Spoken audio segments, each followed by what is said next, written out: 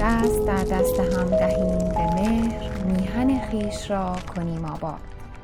رادیو و تلویزیون میهن.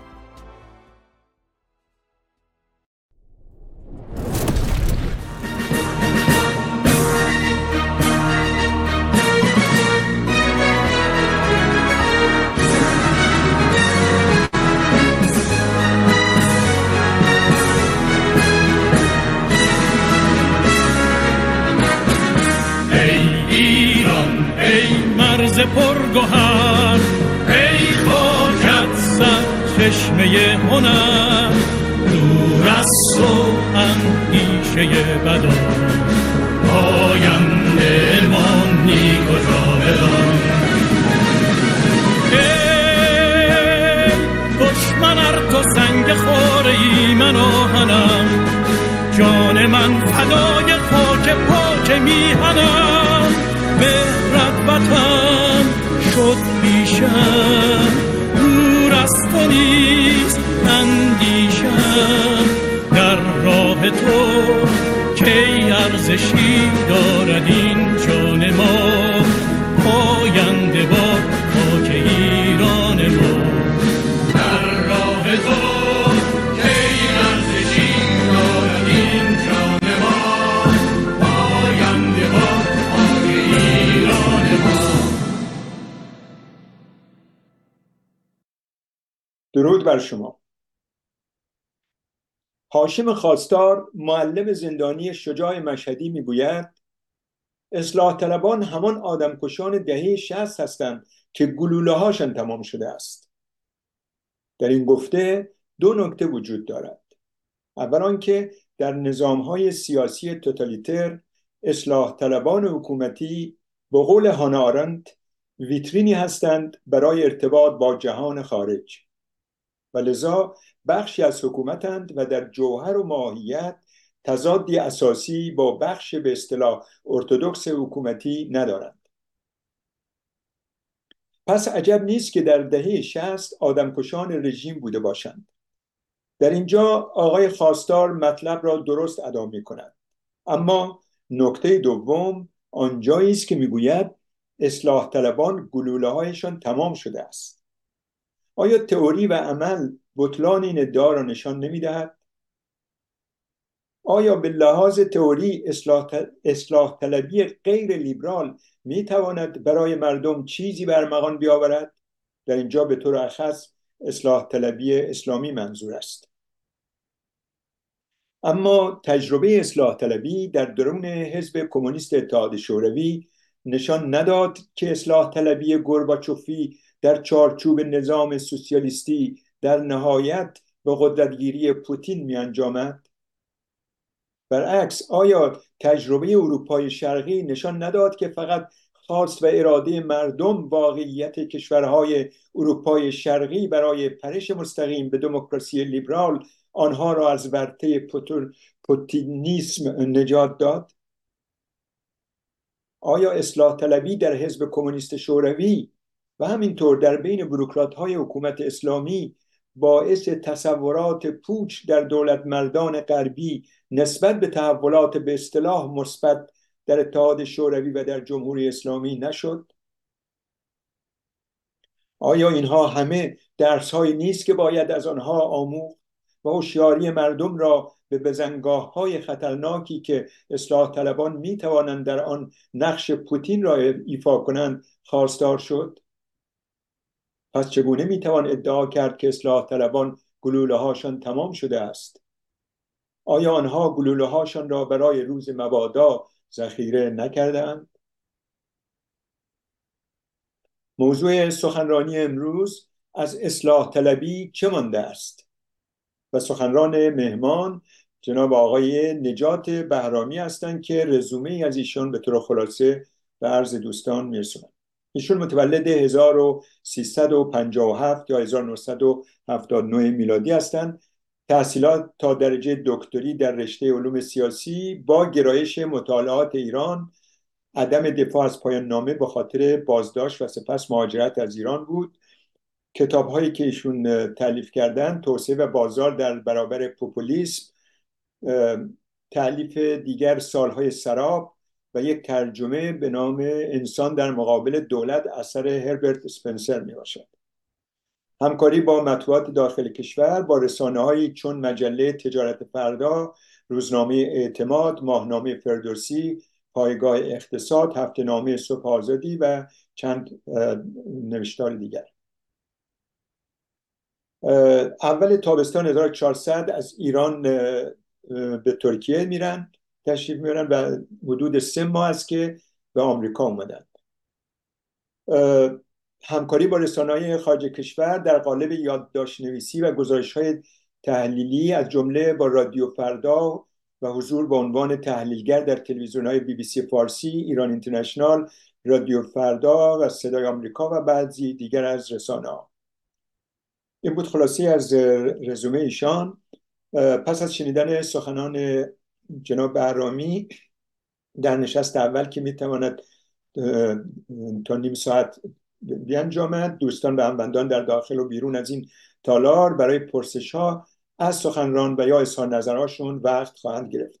پرسش‌ها و نظرات مخاطبان مهستان بیرون از این اتاق نیز هم از طریق پیامگیر مهستان بر روی تلگرام، سیگنال و واتساپ، ایمیل مهستان، تو یوتیوب مهستان و هم به وسیله تلفن به ما میرسد. هموطنان میتونن با این شماره تماس بگیرن: 2049 152 178 721 45. تکرار میکنم: 2049 152 178 721 45. میتوانند پیام از این طریق و یا تلفن داشته باشند. در پوسترهای مهستان هم اومده این شماره. البته همونطور که از شد از بیرون هم تماس داریم. مخاطبان ما تماس دوستان در بیرون با هماهنگی هموند ما جناب آقای شمس‌الدین دارابی به اینجا منتقل خواهد شد. در ضمن نشست به طور زنده از تلویزیون میهن تیوی، از طریق فیسبوک جنبش سکولار دموکراسی ایران، یوتیوب و فیسبوک مهستان سکولار دموکرات ها نیز پخش می شود. جناب بهرامی به مهستان سکولار دموکرات های ایران خوش آمدید. میکروفون در اختیار شماست، بفرمایید.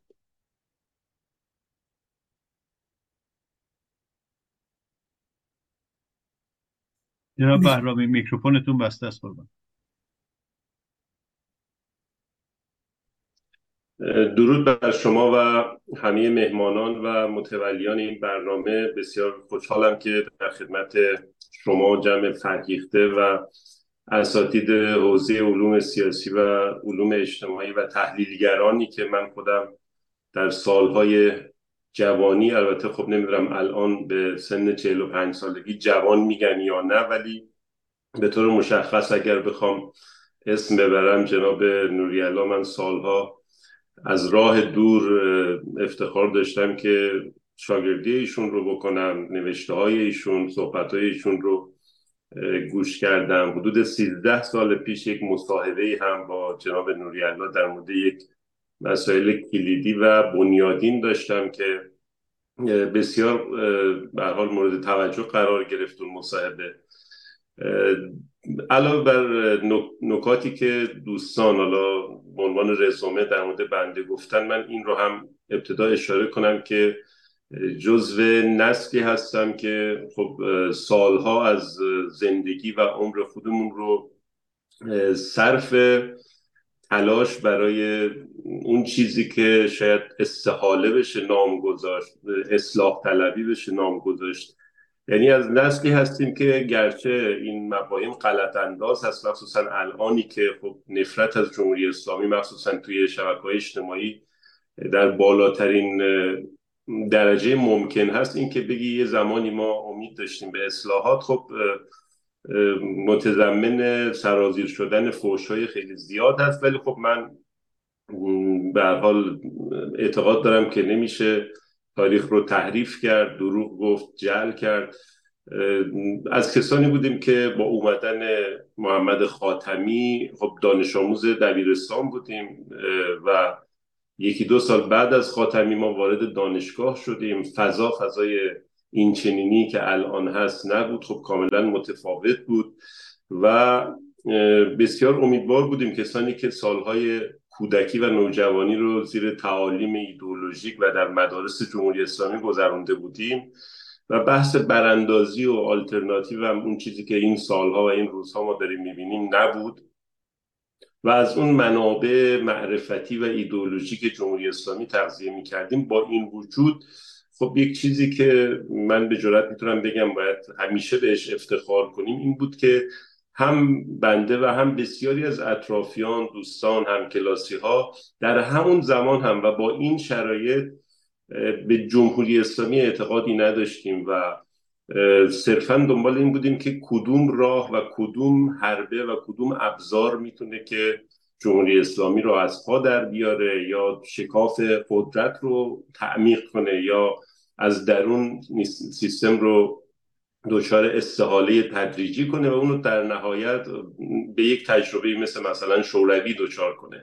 همون زمان با وجود این که خب این شبکه‌های اجتماعی ارتباطاتی که با نیروهای کارکشته اپوزیسیون در خارج از کشور، نیروهای فکری و فرهنگی الان برقرار هست، اون زمان نبود. ولی با این وجود خب و علیرغم اون انتقادات شدیدی که الان بسیاری از جریان‌های نوظهور به اون نسل به هر حال وارد میدونن، من اعتقاد دارم که واقعا یک کارنامه قابل دفاعی بود. هرچند اون زمان هم خب بسیاری بودن که اصولا اصلاح طلبی رو به مثابه گفتمان قبول داشتن، یعنی یک گفتمان تمام و کمال میدونستن و دفاع میکردن. اما خب بسیاری مثل همین ماها خب نوشته هامون، مصاحبه هامون، گفتگوهامون از همون سالها هم هنوز رد پاش در اینترنت و شبکه‌های اجتماعی میشه پیدا کرد که به کلیت جمهوری اسلامی اصولا اعتقادی نداشتیم و این مسائل رو ابزار میدونستیم. همونطوری که جمعیت عمده رأی دهنده در اون سالها و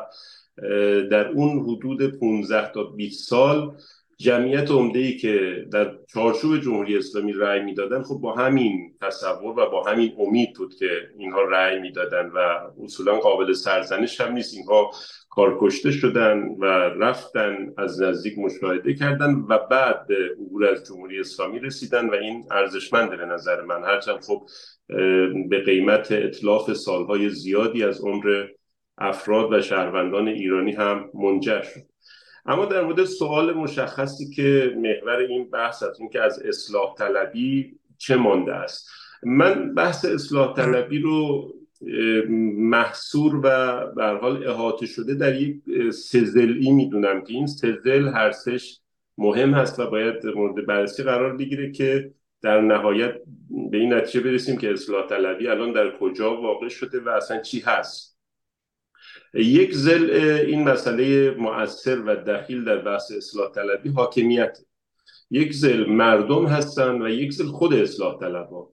حالا ما اگر از حکومت بخوایم شروع کنیم، واقعیتش جمهوری اسلامی ذیل رهبری علی خامنه ای یک رویکردهای کلان و حساب شده و دقیقی رو از خودش نمایش داده در ارتباط با نیروها و اون جریانهای سیاسی مؤثر در چارچوب جمهوری اسلامی که این ما رو به این نتیجه میرسونه که اصلاح طلبی از دید خود حکومت هم تموم شده. یعنی علیرغم این که مثلا شخصیت‌هایی مثل ظریف برای بزک کردن و ویترین آرایی جمهوری اسلامی خب نقش مهمی داشتن، ولی یک مسئله رو نباید نادیده بگیریم. خامنه ای نشون داده که اصولا هر جریان یا فردی رو یک بار در قدرت راه میده و یک چارچوب بسیار منظم و دقیقی خامنه‌ای در راستای همون به هر حال دیکتاتوری خودش، در راستای همون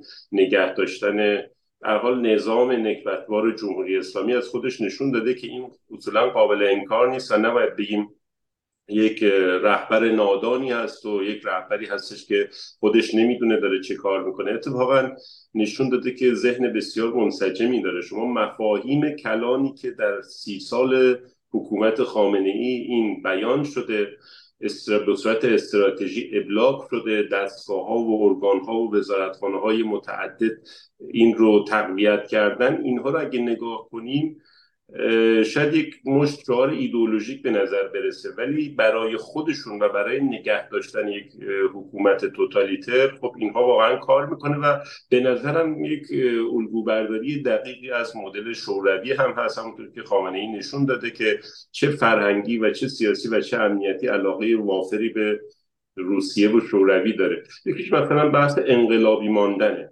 این انقلابی ماندن که حالا به صورت بنر در نمیدونم در و دیوار شهرها آویزون میشد، به صورت محتوای درسی در کتاب‌های درسی دانش آموزان میومد. بحث انقلابی بودن، بحث نفوذ که این نفوذ اصولا به لایه‌های امنیتی هم سرایت کرد، تعداد زیادی به جرم نفوذ فرهنگی اینها بازداشت شدن. نمیدونم سندهای بین المللی مثل سند 20 سازمان یونسکو از دستور کار آموزش و پرورش و نهادهای فرهنگی خارج شد. در دانشگاه‌ها تقریبا انقلاب‌های فرهنگی متعدد ولی حالا بی سر و صدایی انجام شد. و دیگری بحث تهاجم فرهنگیه. این سه تا مسئله کلان در اون چارچوب ذهنی و فکری خامنه‌ای رو که نگاه کنیم، در نهایت می‌بینیم که خامنه‌ای حتی قاتلین دهه 60 که برای نگه داشتن جمهوری اسلامی دستشون تا بازو به خون مردم آغشته است، خب حتی همینها رو هم الان میبینیم که وارد انتخابات میشن رد صلاحیت میکنه. میبینیم به جایی میرسه که رفسنجانی که یکی از چهره‌های کلیدی در جمهوری اسلامی هست نه تنها رد صلاحیت میشه، خیلی راحت وقتی که اصرار میکنه که مسیر رو عوض کنه به قم سفر میکنه، اون آخوندهای قدیمی رو میبینه که بله انقلاب داره منعرف میشه و فلان، احساس خطر میکنن، خیلی راحت رفسنجانی رو میکشن.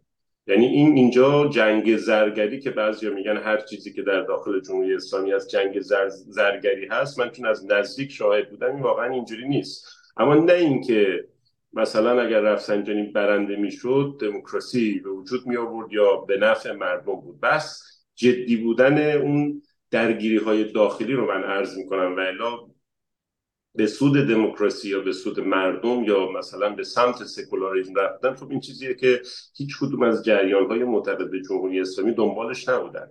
یا حسن روحانی که مثلا سر آموزش زبان انگلیسی مستقیما روبروی خامنه‌ای وایساد، همون سند 20، خب اینها صحبتاشون هست. این نبود که اگر مثلا این جریان برنده میشد، ما دیدیم که برعکس سال 98 حسن روحانی رئیس جمهور بود و اعتراضات آبان 98 بسیار خشن‌تر و بیرحمانه‌تر از حتی اعتراضات جنبش مهسا سرکوب شد و اون حرفا و اون تهدیدهای روحانی و وزیر کشورش هیچ وقت یادمون نمیره. این رو در پرانتز عرض میکنم که هر وقت از جدی بودن شکاف قدرت در اون سالها صحبت میکنم، معنیش این نیست که اعتقاد داریم که به نفع مردم جریان رقیب خامنه‌ای به نفع مردم قرار بوده که عمل کنن یا دموکراسی برقرار کنن. اما اینکه خامنه‌ای چرا اینها رو کنار میذاره؟ برای اینکه اعتقاد داره کسی که چند صباحی در مصدر امور اجرایی کشور، حتی امور امنیتی هست، مبادلات با دنیا، رفت و آمدها، نمیتونم انتقادات مردمی که رو گوششون میرسه، اینها دیگه به اندازه کافی انقلابی نیستن و مستعد استحاله هستن.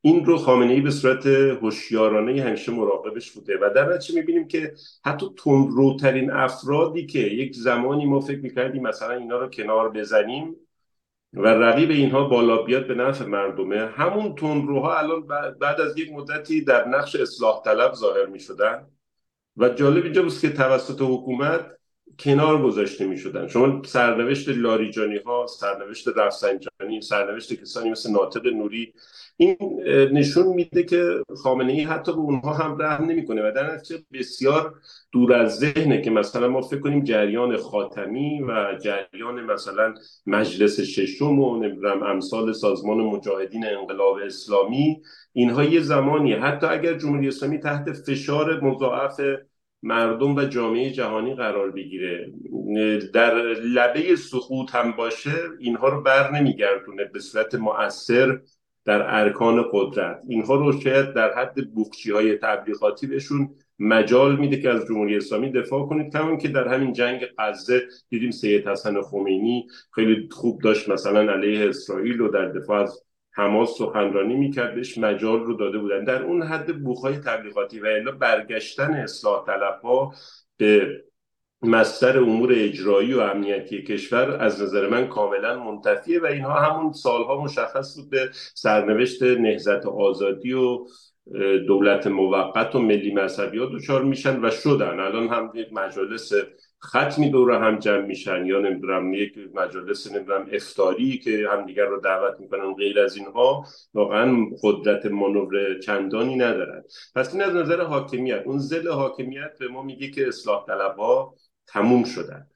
یک ظل هم مردم هست که خب بسیار مؤثر هست و اصولا ظل اصلی هستش. ما از دیماه 96 و حتی من باید یک سال به عقب برگردم، از آبان 95 و اون جمعیت عظیم و باشکوهی که در پاسارگاد و اطراف آرامگاه کوروش بزرگ جمع شدن، یک نمادی بود و یک نشانه‌ای بود که سیاست اصولا جهتش عوض شده و اتفاقات بسیار عمده‌ای زیر پوست جامعه ایران افتاده که قشر نخبه، روزنامه‌چی، نمیدونم دانشجو، استاد دانشگاه از این اتفاقات غافل بودن و عقب افتادن.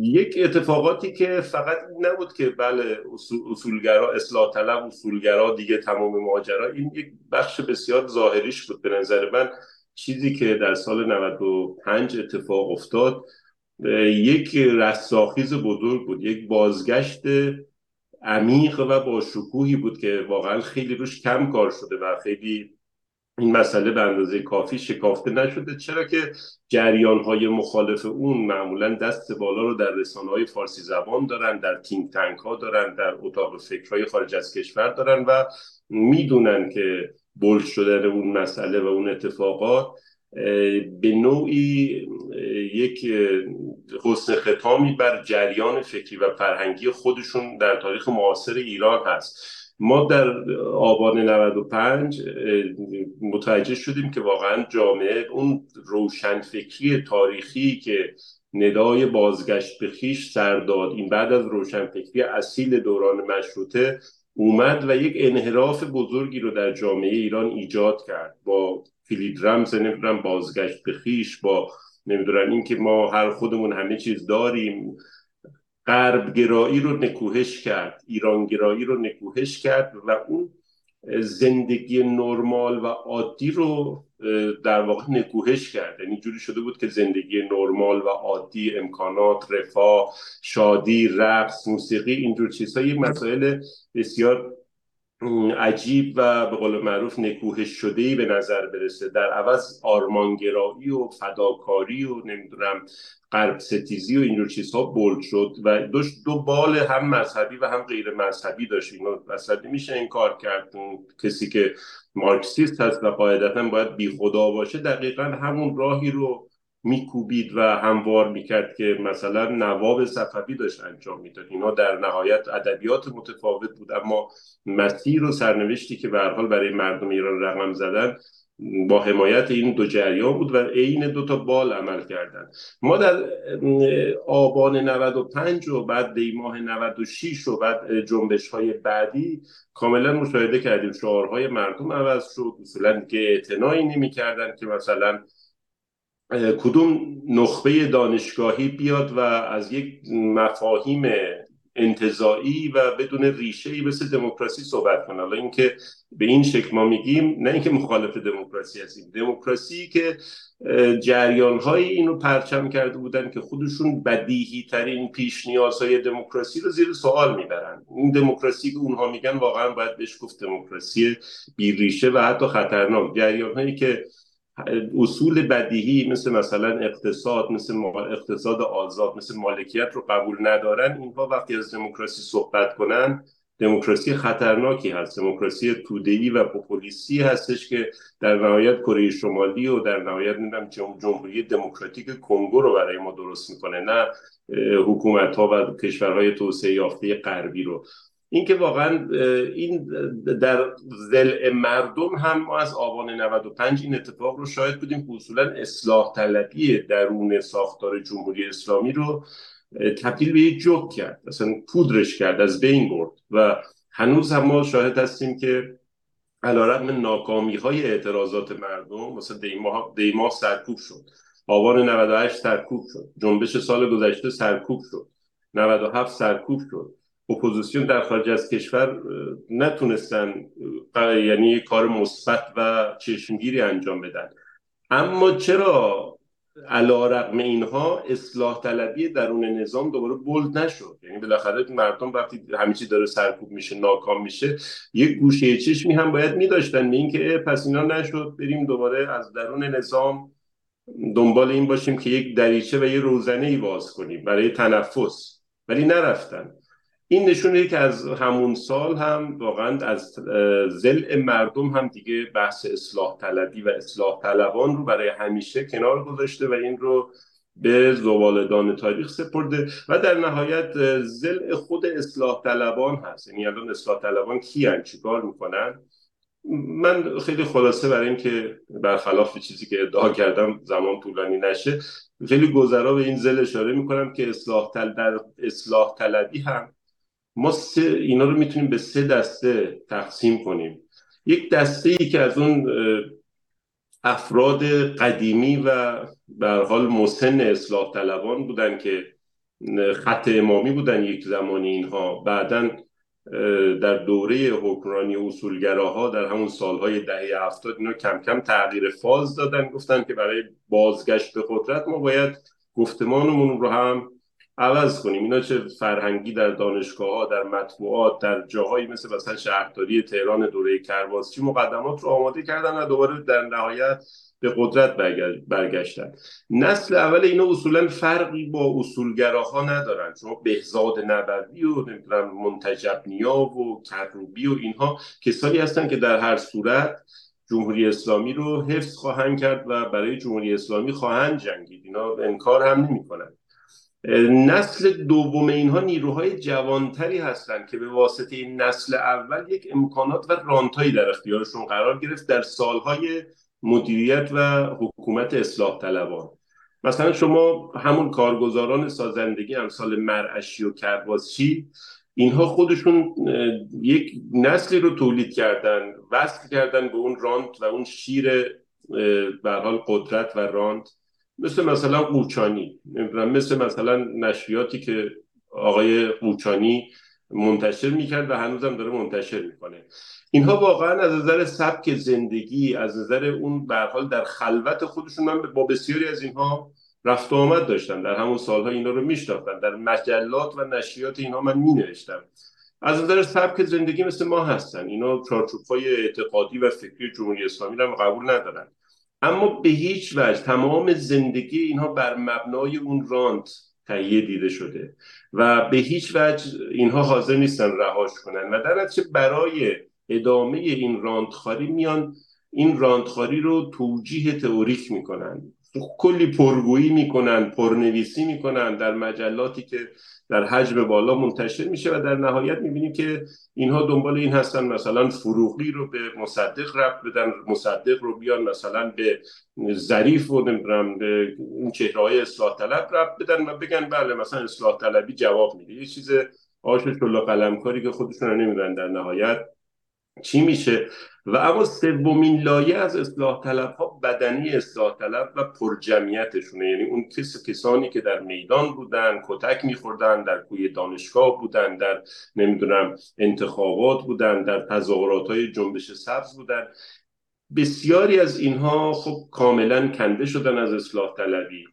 جوانان و نمیدونم اهل قلمشون، روزنامه نگارشون، سیاسیشون، بسیاری از اینها به جبهه ها و گروه های متعدد و متنوعی که اونها هم خودشون رو عبور کرده از جمهوری اسلامی میدونن پیوستن و تعداد زیادی از اینها هم به خاطر سابقهشون با اصلاح طلبها و نبود یک پلی از طرف طیف‌های برانداز اینها سرگردان رو رها موندن. خیلی از اینا سیاست رو رها کردن، به زندگی عادیشون مشغول شدن و خیلیشون هم همچنان سردرگمن. میرحسین موسوی بیانیه مثلا عبور از نظام میده، خوشحال میشن برمیگردن، بعد میبینن خب برای این مسئله پلی وجود نداره، ساختاری تعریف نشده، دوباره به اغما میرن. یعنی من میگم گروه سوم اصلاح طلبان که جمعیت عمده اونهاست این گروه سرگردانی هستن و گروه دومه که الان ما میبینیم فعالترن. گروه اول انقدر اینها بی انرژی و بی رمق هستن که خب حافظ جمهوری اسلامی هستن ولی صدایی ندارن. گروه سوم هم که عرض کردم، گروه میانی، همون کسانی که به رانت وصل هستن، خب اینها جمهوری اسلامی میگه خطری ندارن، بازگشت اینها به قدرت عملا مقدور نیست، اما اینها زبان دنیا رو بلدن.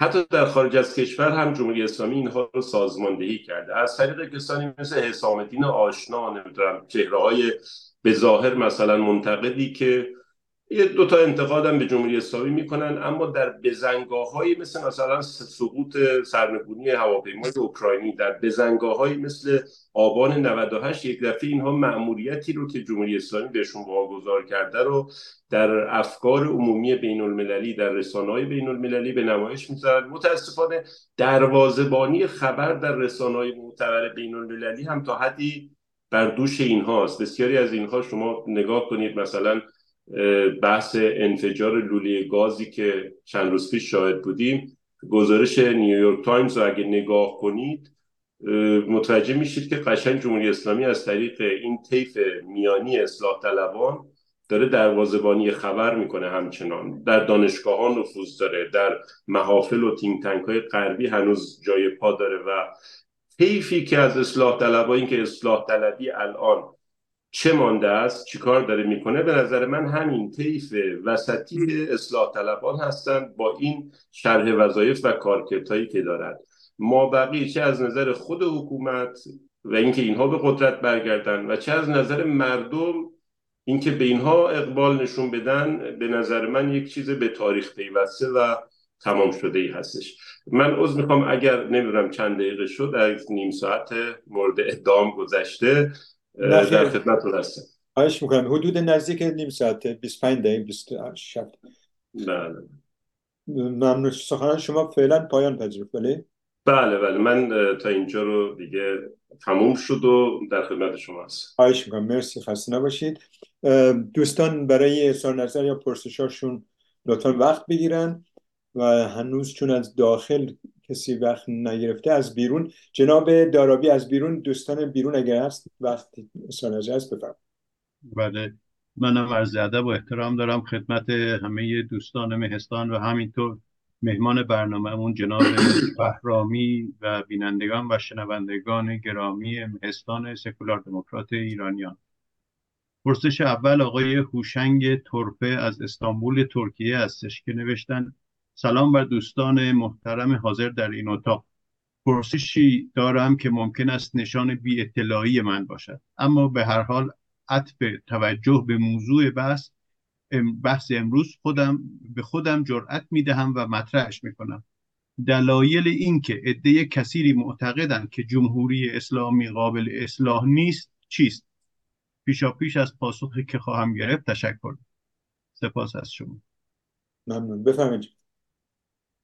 اینکه جمهوری اسلامی چرا قابل اصلاح نیست، خب واقعیت اینه که مهمترین دلیلش اینه که خود جمهوری اسلامی میخواد این مسئله رو، یعنی همونطور که من در این نکاتی که یادداشت کرده بودم اشاره کردم، اصولا جمهوری اسلامی خودش داره با اصرار فراوان، با نشان دادن علائم کاملا روشن میگه که تن به هیچ اصلاحی نمیدم، چرا که اصولا یک نظام ایدئولوژیک، البته خب این از منظر خود حکومت بود، از بیرون هم که نگاه کنیم اصولا حکومت‌های توتالیتر اگر انعطاف نشون بدن، یعنی این رو شخص خامنه‌ای به نظر من به درستی فهمیده، اگر انعطاف نشون بدن از اونجایی که اینها روی یک مبانی کاملا غلط و غیر عقلانی سوار هستن، اگر بخوان برای اصلاح انعطاف از خودشون نشون بدن، واقعا اینها دچار فروپاشی میشن.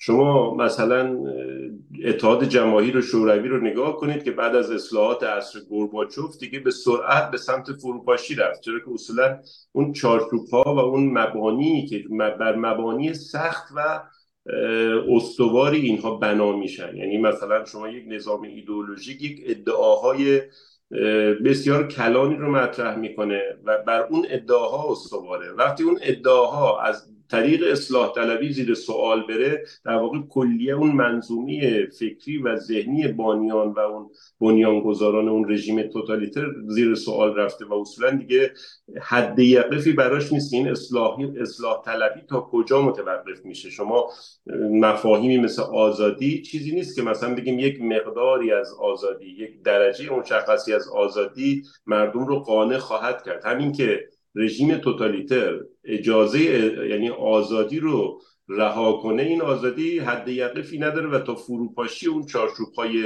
ساختگی و نظام ایدئولوژیک پیش میره. به نظر من این مسئله از نظر تاریخی هم اثبات شده است. اصولا مثلا شما تصور کنید کره شمالی بیاد این کارو بکنه. شما شوروی رو دیدیم، جمهوری اسلامی هم اتفاقاً تکانهای شدیدی که جمهوری اسلامی خورده و همینها برای خامنه‌ای درس شده که دیگه اجازه تکرار نده، دقیقاً موقعی بوده که مثلا همون نمایش انتخابات رو یه خورده رها کردن، یعنی یه خورده به مردم و اون جریانهای منتقد و مخالف مجال خودنمایی، مجال بروز و ظهور داشتن و در نهایت حکومت به جایی رفته که مثلا رهبر خیابون‌ها شلوغ شده، قتل و کشتار را افتاده و رهبر جمهوری اسلامی با این همه ادعای اقتدار پشت تریبون گریه کرده. یعنی هم سال 88 اینو شاهد بودیم و هم در جنبش فراگیر بعدی. خب اینی که واقعا به نظر من خود جمهوری اسلامی همین درس ها رو گرفته و اجازه اصلاح نمیده و اصولا ساختارش هم اجازه اصلاح نمیده و این رژیم ها تنها فروپاشی هست که قدمیه به نفع مردم. و البته من هم در پرانتز اضافه کنم که خود فروپاشی این نظام ها هم از اونجایی که عنصر قوای سرکوب بسیار اهمیت داره و خب تعارف هم نیست این که مثلا ما بگیم با فداکاری قوای سرکوب عقب میرن، به این راحتی هم نیست. عنصر سرکوب رو از این نظام‌های توتالیتر باید گرفت به دو صورت: یا سیستم سرکوب اراده سرکوب رو از دست بده که اراده این، چون ارتش‌های کلاسیک و مدرن نیستن که یه وقت تصمیم بگیرن کنار وایسن، مثل دولت حسنی مبارک یا مثل ارتش ایران زمان محمد رضا شاه پهلوی. این بسیار بسیار بعیده که اراده سرکوب رو از دست بدن. اما یک دلیل دیگه‌ای که منجر به فروپاشی این رژیم‌هایی میشه به نظر من توان سرکوب هست که این توان سرکوب میتونه دخالت خارجی باشه، میتونه اعتراضات و اعتصابات بسیار فراگیر و میلیونی در داخل کشور باشه و یا مثلا اون اختلافات داخلی هیئت حاکمه سیستم سرکوب رو به جایی ببره که دیگه اراده و خواست سرکوب رو نداشته باشه. در هر صورت سیستم سرکوب و اون قوای سرکوب نکته کلیدی در رژیم‌های توتالیتر هم که یا توان سرکوب رو باید از دست بدن یا اراده سرکوب رو، و الا اصلاح طلبی در درون این رژیم‌ها به نظر من یک مسئله منتفی و نمایشیه. ممنون از شما. جناب آقای حسین عرب بفرمایید. با سلام خدمت دوستانی که در جلسه هستن و مخاطبین بیرون از جلسه و با تشکر از آقای بهرامی که دعوت ما رو پذیرفتن و ما در خدمتشون هستیم. من از سخنان شما این استنباط میکنم که جمهوری اسلامی باید بره، به اصطلاح باید منحل بشه. من فکر میکنم این کاملا مشخصه خواست شما. سوال من اینه که این چطوری، یعنی شما برآوردتون، پیشبینیتون، علاقتون اینه که چطوری این حکومت بره؟ بهترین حالت به نظر من اینه که مردم بلندشن، قیام بکنن، حکومت فشل بشه و ناچار بشه به مذاکره. با کی میخواد اون موقع مذاکره کنه؟ با کسایی که بهش نزدیکتر هستن و مخالف هم برای ادامه حکومت، یعنی مثلا مثل آقای موسوی، مثل آقای تاجزاده و اینا، که اینا مخالف ادامه حکومت جمهوری اسلامن، ولی به هر حال کسایی هستن که خودشون تو حکومت بودن و مورد وثوق هستن، حداقل از نظر شخصی اینا رو بهشون اعتماد دارن که اینا آدمای شارلاتان نیستن. خب حالا شما به نظر شما چه باید کرد؟ یعنی ما چون اینجا بحث اصلاح طلبها هست، من این سوالی میکنم، شما فکر میکنید چه راه حلی هست برای گذر، یا بهترین راه حل چیه؟ چون ما میتونیم فرض کنیم بگیم حمله خارجی باشه، میتونه کودتا باشه، میتونه یه آشوب تو مملکت باشه، یعنی طوری باشه که اصلا مملکت در واقع حکومت اصلا بپاشه. این همه این چیزا امکان پذیره. میخوام ببینم شما برآوردتون چیه و فکر میکنید کدوم روش برای کشور ما بهترین هستی؟ خیلی ممنون میشم اگه اینو بفرمایید. مرسی از نکاتی که فرمودید. حالا واقعا موضوع و سوال بسیار کلیدی و مهمی هست. من فکر میکنم در وهله اول تمام اون اتفاقات و تجربیاتی که کشورهای مختلف دنیا داشتن یک موضوعی که اصولا تو علوم اجتماعی به اشتباه معمولا، حالا خیلی این اشتباهی که نادیده گرفته میشه، این که واقعا من اعتقاد دارم هیچ دو کشوری و هیچ دو تحولی در هیچ نقطه از دنیا کاملا شبیه هم نیستن. یعنی اصولا، یعنی حتی اگر من تو صحبتام به تجربه شوروی اشاره کردم، این نیست که جمهوری اسلامی و شوروی شرایطشون، شکل فروپاشیشون بشه کاملا اینها رو منطبق بر هم تونست. یعنی به اندازه همونطوری که حالا نمیدونم درست یا غلط میگن اثر انگشت افراد تو کل دنیا 2 نفر هم شبیه هم نیست. من فکر می‌کنم اون شرایط سیاسی و اجتماعی اون رژیم ها و نظام های سیاسی هم به همین شکل و هیچ کدوم کاملا شبیه هم نیستن. این رو ما باید در وهله اول، اما اینکه این شباهت ها بالاخره به فلان کشور و فلان تجربه بیشتره یا کمتره، خب این چیزیه که اینم قابل انکار نیست. جمهوری اسلامی اون تجربه‌ای که شما اشاره، یعنی به صورت احتمال مطرح کردید، به نظر من اون هم در مورد جمهوری اسلامی منتفیه. چرا که همونطور که در صحبت هم خیلی باز کردم مفصل، اصولا جمهوری اسلامی به رگه ها و جریان های اصلاح طلب و منتقد اجازه بروز و ظهور نداده و اینها رو کامل کنار گذاشته. میرسیم به این که در اثر اعتراضات و اعتصابات گسترده داخلی یک فرضه به نقطه‌ای برسه که جمهوری اسلامی شبیه مثلا دیماه سال 57 حکومت پهلوی بشه، یعنی در اون شرایط قرار بگیره. خب اینجا ما باید دقت داشته باشیم که چی حکومت رو به اون نقطه رسونده. همون شکل اعتراضات داخلی. حالا این هم به هر حال یک فرضی هستش. در نتیجه اگر در چنان شرایطی جمهوری اسلامی گیر بیفته و مثلا میرحسین موسوی و تاجزاده و کسانی که خیلی خودش اینا رو در حبس کرده، اینها رو زندان انداخته، اینها رو دعوت کنه و بگه که در این شرایط شما بیایید و هر کاری میتونید بکنید، نظام رو حفظ کنید، به مردم هم امتیاز بدید و هر کاری میتونید بکنید. این خودش اتفاقا نشون میده که اگر هم به فرض محال این اتفاق بیفته، اون جریان و اون افراد یک عمری کمتر از یک چند سوای عمر خواهند کرد. یعنی رژیم دیگه فرو پاشیده که از روی ناچاری دست به دامن اونها شده و در نتیجه ورود اونها به قدرت باز جریان رو و خط سیر فروپاشی جمهوری اسلامی رو عوض نمی‌کنه. همونطوری که اومدن بختیار دیگه در اون سالهای، در اون ماهای آخر، روزهای آخر کاری از پیش نبرد و اتفاقا اون انقلابیون رو جری‌تر کرد، به اونها اعتماد به نفس بیشتری داد که از کلیت جمهوری اسلامی بگذرن. حتی بختیار پیشنهادهای قابل توجهی داد و این پیشنهادها اصلا دیده نشد از طرف انقلابیون. جمهوری اسلامی هم اگر به فرض محال به اون نقطه برسه و چنین افرادی رو هم به همکاری دعوت کنه، یک همکاری بیفایده و چند روزه است و باز اون مسیر فروپاشیش رو میره.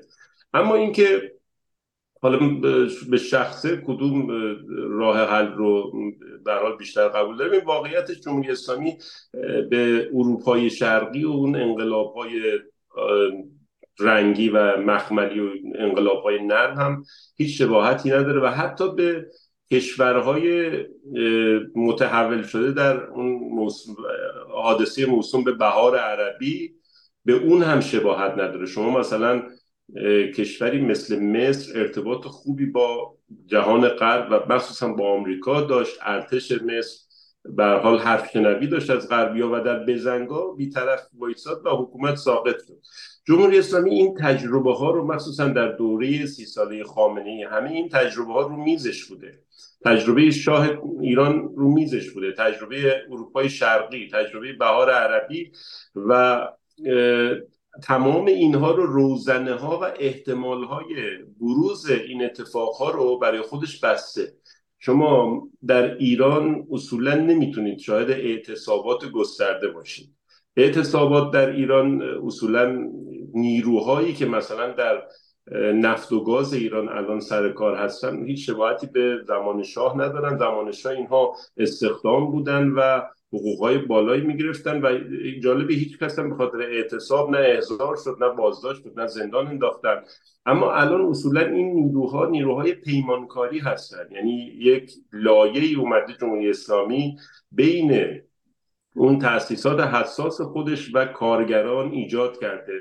پیمانکارا هم اصولا سپاهی هستن، اصولا از وابستگان به جمهوری اسلامی هستن و اینها من از نزدیک اتفاقا مطالعه کردم. متاسفانه یک کاری کرد جمهوری اسلامی که هیچ امیدی، من وقتی که کسی میگه اعتصابات، امید چندانی به اعتصابات در من ایجاد نمیشه. یعنی شما حساب کنید این کارفرماها و پیمانکارانی که مثلا توی نفت و گاز هستن، توی پتروشیمی و پالایشگاه هستن، اینها چند گروه به اصطلاح ذخیره دارن. یعنی یه سری کارگر که گاهن مثلا تا 2 ماه 3 ماه هم حقوق اولیه خودشون نمیگیرن، اینا اگه اعتراض کنن خیلی راحت با گروه ذخیره بعدی که الا ماشاءالله با اون سیاست فقیرسازی جمهوری اسلامی و موج جوانان بیکار در گوشه و کنار کشور کم هم نیستن، با یک لایه دیگه از کارگرها بلافاصله جایگزین میشن. شما مثلا اعتصاب کامیونداران رو من بررسی میکردم، اصولا کامیوندارا خودشون صاحب کامیون نیستن. یعنی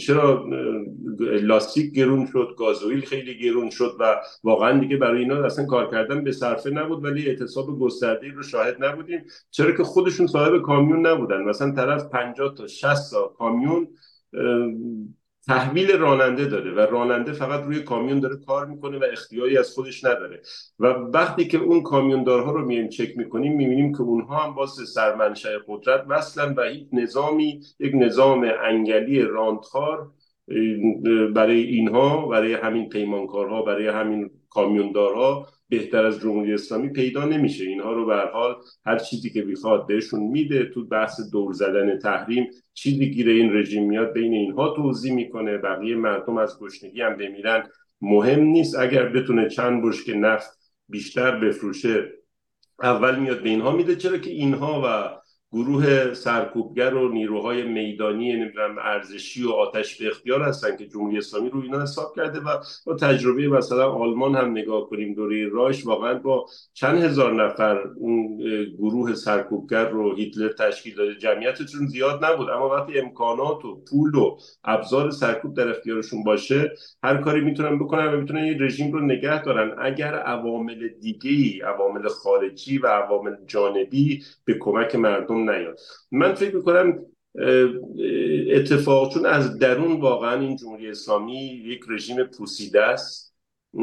الان شخص محور و شخص مدار هست. جنبش سال گذشته نشون داد که اگر خامنه‌ای خودش وسط میدان نبود و نهیب نمیزد به این و اون، در همون ماه‌های اول بسیاری از حتی سران نظام داشتن کنار میکشیدن. یعنی داشتن حداقل خودشون رو بی‌تفاوت نشون میدادن، در یک سکوت عجیبی فرو رفته بودن و حتی حرفایی به نفع مردم مخالف میزدن. چند تا مرجع تقلید به صورت مشخص من یادمه که به نفع مردم موضع گرفتن و بعد از سخنرانی خامنه‌ای اینا دوباره اومدن و خودشون رو جمع جور کردن. من فکر میکنم اتفاقاتی که مثلا مثل آبان 98 هیچ کس به صورت ایجابی پیش بینیش نکرده بود و اپوزیسیون هم توش نقشی نداشتن که به صورت ایجابی به وجود بیارن، برنامه ریزیش کنن، ولی یک شب یک خبر بنزین 120 شهر ایران رو در یک واقعا شبه انقلاب فرو برد و اگر طولانی میشد واقعا بعید نبود همون آبان 98 جمهوری اسلامی سقوط کنه. میگم یک رژیم ایدئولوژیک گاهی سقوطش اصولا غیر قابل پیش بینیه. اصولا خود سیستم سرکوب و حتی خود نیروهای مخالف رو هم ممکنه غافلگیر کنه. مرگ خامنه‌ای میتونه مثلا یکی از این اتفاقات باشه، ولی نه به تنهایی. اینکه جمهوری اسلامی مثل شوروی اون نیروهای نیابتیش خیلی دیگه دارن منطقه رو مورد آزار و اذیت قرار میدن، اینکه امنیت دریایی رو مورد مخاطره قرار دادن و اینکه خب تمام این کارا رو دارن میکنن به امید اینکه چون روسیه و اوکراین در حال جنگ هستن دنیا توان جنگ دیگه ای نداره. یعنی محاسبه خامنه‌ای به درستی این هست. ولی به نظر من اگر یه مقداری در محاسباتشون دچار خطا بشن و بیشتر لگدپرانی کنن در عرصه منطقه‌ای و بین المللی، خب بعید نیست که اتفاقا یک اجماعی صورت بگیره با همین وضعیت فعلی دنیا. و این اجماع در کنار مسائل داخلی و اون پتانسیل اون دیگ جوشان مخالفت‌های داخلی کار جمهوری اسلامی رو یکسره کنه. و به نظر من در نهایت یک چنین رژیمی بدون یک اراده بین المللی به نظر من سقوطش یا بسیار به تأخیر خواهد افتاد و یا اینکه یک سقوط بسیار خونباری خواهد بود، یک سقوطی که عوارض بعد از جمهوری اسلامی هم دست از سر مردم بر نداره. شما تصور کنید وقتی که بر افتادن یک رژیم سیاسی بسیار با تلفات و با به هر حال هزینه بسیار بالایی باشه، استقرار حکومت بعدی هم به صورت یک حکومت اهل مدارا و دموکراتیک بسیار بعیده. یعنی اون حکومتی خواهد بود که یک حکومت انتقامجو، حکومتی هستش که به دنبال انتقام خواهد بود و این مسئله دموکراسی و مسئله مدارا رو در ایران به محاق میبره. من فکر میکنم واقعا ترکیبی از همین پتانسیل داخلی که علیرغم سرکوب سال گذشته همچنان برقراره با مناسبات بین المللی و دخالت قدرت‌های خارجی، ولو اینکه این قدرت‌های خارجی به هر حال در داخل ایران هم نه جنگ گسترده هم باز به نظر من بسیار مضرت‌بار هستش، هم برای مردم، هم برای منافع ملی و هم برای آینده دموکراسی در ایران. به نظر من یک دخالت‌های جمهوری اسلامی برای کند کردن سیستم نظامی و امنیتی جمهوری اسلامی در کنار اعتراضات داخلی بهترین گزینه و بهترین شرایط برای عبور از این رژیم هست. ممنون از شما. جناب عرب سوال کوتاه F9 زدید. بله، من یه اسلاید زدم خدمتتون عرض کنم. نگاه کن، دو چیز ما نمیخوایم بشه: حمله خارجی، فروپاشی حکومت. چرا حمله خارجی؟ که معلومه چرا. فروپاشی هم نمیخوایم چون مملکت از هم میپاشه. به این جهت شما باید یه راه حلی بدید. یعنی ما باید در واقع، ما که چیز نیستیم که میگن هیچ کاره نیستیم، هدفمون اینه که بتونیم این دوتا نباشه. سوال من اینه چطوری میتونیم که چون شما ذهنتون ظاهرا به فروپاشیه، این بدترین گزینه برای تغییر و انحلال جمهوری اسلامی، چطوری میشه این فروپاشی پیش نیاد؟ خیلی ممنون.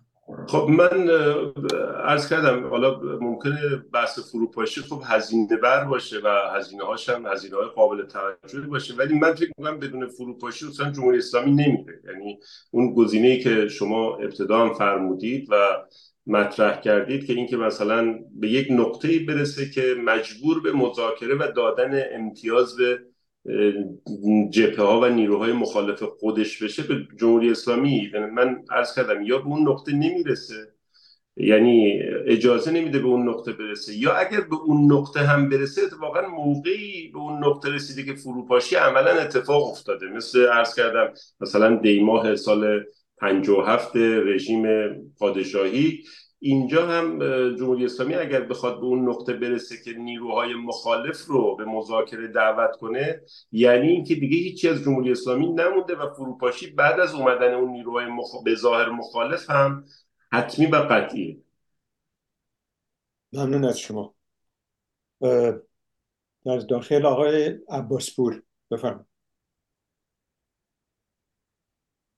سپاس جناب دانشور گرامی، درود میگم خدمت همه دوستان بینندگان و شنوندگان و جناب بهرامی گرامی. جناب بهرامی، خدمتتون عرض کنم شما در صحبتاتون این طیف اصلاح طلب رو به 3 لایه تقسیم کردید. من از آخر شروع میکنم. شما فرمودید لایه سوم کسانی هستند که اگر اشتباه نکنم فرمودید اصلا از اصلاحات هم عبور کردن، بخش زیادیشون رفتن به دنبال زندگیشون و خواستن که از دنیای سیاست کناره بگیرن. بخش دوم شما فرمودید کسانی هستن که از رانت حکومتی همچنان استفاده میکنن و خب وقتی هم که اینا از رانت حکومتی دارن استفاده میکنن، خب ما باید اینجوری تصور بکنیم که اینا نگرانن که بعد از اینکه این نظام حالا فرو بپاشه یا گذر بشه از این نظام، خب با این رانت ها چه باید بکنن و شاید نگران آینده خودشونن. ولی بیشتر سوال من در مورد اون لایه اولیه که شما فرمودید که اینا هنوز سر موضع اصلاحات هستن و نمیذارن که یا نمیخوان جمهوری اسلامی بره. خب من میخوام ببینم که شما چون به هر حال بیشتر با اینا آشنا هستید، این لایه اول نگرانه چیه؟ یعنی اینا پس اگر اسم خودشونو اصلاح طلب میذارن، چه چیزی رو قرار اصلاح بکنن؟ یعنی اینکه من میخوام بدونم اینا به نظر شما از اینکه نمیخوان جمهوری اسلامی بره، ممکنه که خودشون ترس و نگرانی از این دارن که دستشون در جنایت و دزدی و اینها بوده و بعدها ممکنه که یه دادگاه صالحی اینا رو به دادگاه بکشه و محاکمه بشن و پاسخگو باشن، یا اینکه اینا به هر حال دارن فکر میکنن که همین نظام رو اگر نگه دارن. منظور من همین، فقط میخوام ببینم اینا چه چیزی رو اگر اسمشون اصلاح طلبه چه چیزی رو پس میخوان اصلاح بکنن. اینو بیشتر من از این جهت کنجکاو شدم سوال میکنم، چون اون شنونده ابتدایی ما هم که از استانبول سوال کردن که چرا فکر میکنید که این نظام اصلاح پذیر نیست، این گروه میخوام ببینم برای چی فکر میکنید که شما میخوان همچنان با وجود اینکه امثال آقای موسوی که یه زمانی صحبت میکردن ما به دوران طلایی حضرت امام باید برگردیم، ولی الان خودشون حتی میگن از نظام باید گذر کرد، این لایه اولیه اصلاحات برای چی انقدر مصممه؟ شما فرمودید که اینا نمیخوان که جمهوری اسلامی بره. ممنونم، سپاسگزارم. بله، ببینید هر دو مسئله رو که شما به صورت احتمال مطرح کردید در سوالتون، این هر دو موضوع برای اینها واقعا صدق میکنه. یعنی هم اینها از نظر فکری اعتقادی به جمهوری اسلامی باور دارن و احساس میکنن که مثلا انقلاب 57 انقلاب بسیار ضروری و درستی بوده و اینکه به صورت ایجابی هم ما میتونیم اصلاحات رو به یک جایی برسونیم که اون ناکارآمدی ها و اون به هر حال لبه های تیزی که حالا جمهوری اسلامی داشته و باعث مثلا بدنامی جمهوری اسلامی، باعث آزار و اذیت مردم در داخل و اون خراب شدن چهره رژیم در خارج از کشور شده، اینها رو اصلاح کنیم و یک چهره بهتری از جمهوری اسلامی به مردم نشون بدیم. دلیلشون هم برای اینکه این مسئله امکان پذیره سالهای همون موسوم به اصلاحاته که دوره خاتمی خب مثلا رسانه‌های بیشتری مجوز گرفتن، ما مثلا طیفای چپ و طیفای مثلا ملی مذهبی اینها مجله منتشر کردن، دوره همی‌هایی داشتن، یه NGO هایی تشکیل دادن و یه مقداری فضای سیاسی باز شد و در نهایت با علیرغم کاهش قیمت نفت اون سالها از نظر اقتصادی هم شرایط اقتصادی بسیار بسیار بهتر از سالهایی بود که مثلا احمدی نژاد اومد و رئیس جمهور شد. این به اینها این جسارت رو میده، این اتفاقات و این ارقام و آمار و شاخصهای سیاسی اقتصادی که مقداری در دوره خاتمی تغییر کرد و بهتر شد، به اینها این جسارت رو میده که بگن در چارچوب همین رژیم جمهوری اسلامی هم میشه مثلا دولت‌های بهتر و مقبولتری بر سر کار بیان و تعامل رژیم با مردم هم بهتر بشه. از طرفی همون مسئله هم که شما عنوان کردید، یعنی اگر خب باز شدن فضای سیاسی و بهبود شاخص‌های اقتصادی کار خوبیه که با رفتن جمهوری اسلامی و اومدن یک حکومت نرمال اینها دیگه سر به فلک میکشه. پس چرا ناراحتن؟ به خاطر اینکه خودشون هم به صورت هویتی اینها در اومدن جمهوری اسلامی نقش داشتن، به قول خودشون زندان رفتن، هزینه دادن، خونه دل خوردن و وابستگی فکری و عاطفی اینها به جمهوری اسلامی اصولا تمام شدنی نیست، انکار نشدنی هست و دوم اینکه خب با رفتن جمهوری اسلامی هر حکومتی که بیاد طبیعتا هم اینها توش جایگاهی ندارن، اینها باید دور وایسن، و همین که از اونجایی که بخش اعظم اون جریان‌ها و نیروهای تندروی ابتدای انقلاب نه اصولگراها بلکه همین خط امامی‌ها و اصلاح طلب‌ها بودن، اینها در فردای بعد از جمهوری اسلامی حتی بیشتر از اصولگراها در معرض محاکمه و نمیدونم زندان رفتن و پاسخگویی هستند. شما مثلا در دادگاه‌های سران ارتش، در دادگاه کسی مثل هویدا وقتی نگاه میکنید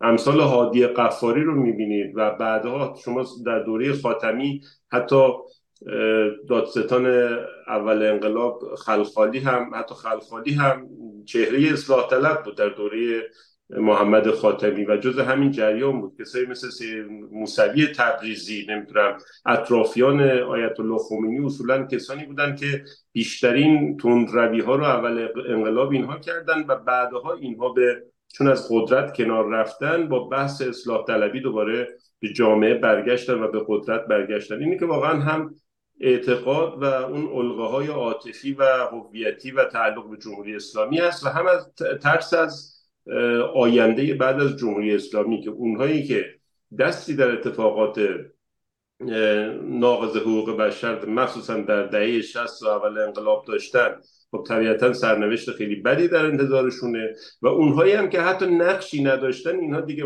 عموما این گروه دوم نیروهای فکری رو من عرض میکنم، اینها هم دیگه دنیای اونها نخواهد بود. همین که الان اتفاقا اشاره کردم از سال 95 و 96 مردم جهتشون عوض شد، ما میبینیم چه غولهایی اینها اصلا کلاً محو شدن، به اغما رفتن. کجا دیگه دکتر سروش تریبون داره، پامنبری داره، کجا نمیدونم امثال حتی مصطفی ملکیان، نمیدونم کسانی که دوستان صمیمی ما بودن، کسانی مثل احمد زیدآبادی که سالها هم زندان رفته الان به نوعی از جمهوری اسلامی دفاع میکنه، که من میدونم فقط به خاطر اینه که چون من دیگه تریبون ندارم، صحبت‌های من، نوشته‌های من دیگه مورد توجه مخاطبان نیست، پس این فضای جدید، این شرایط جدید دیگه فضای ما نیست و باش مقابله کنیم، ولو اینکه باز جمهوری اسلامی بمونه و باز همین جمهوری اسلامی هم یکی دو بار دیگه ما رو به زندان بندازه.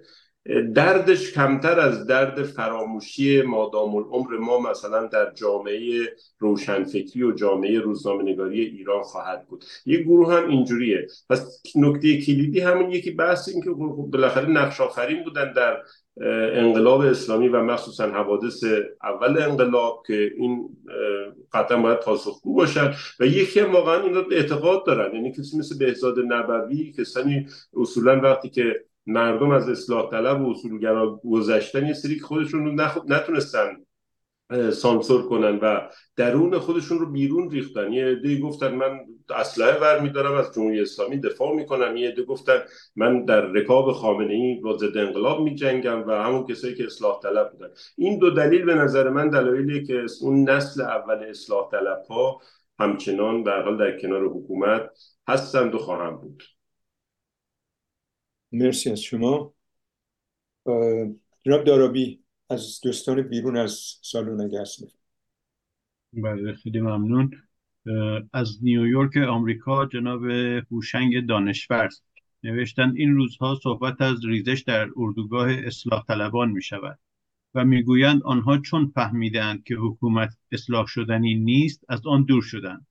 اما آیا به راستی این تلقی درست است؟ آیا اصلاح طلبها از حکومت دور شدند یا حکومت دیگر به آنها احتیاج ندارد و به دورشان انداخته است؟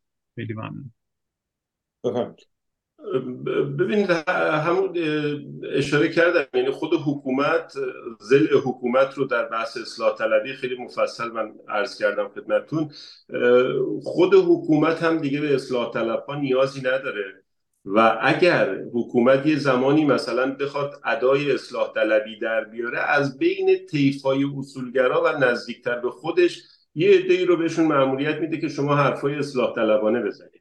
همین الان هم شاهد هستیم، مثلا کسانی مثل محمد مهاجری همش میگن فعال اصولگرا، اومد و در سخنرانی خودش گفت که آقای خامنه‌ای نباید مثلا انقدر به شورای نگهبان پر و بال بدین. انتقاد از آقای خامنه‌ای هم میکنه. یا طیفایی که همین الان داریم میبینیم، حالا بعضیاشون زندان‌های کوتاه مدتی هم میرن.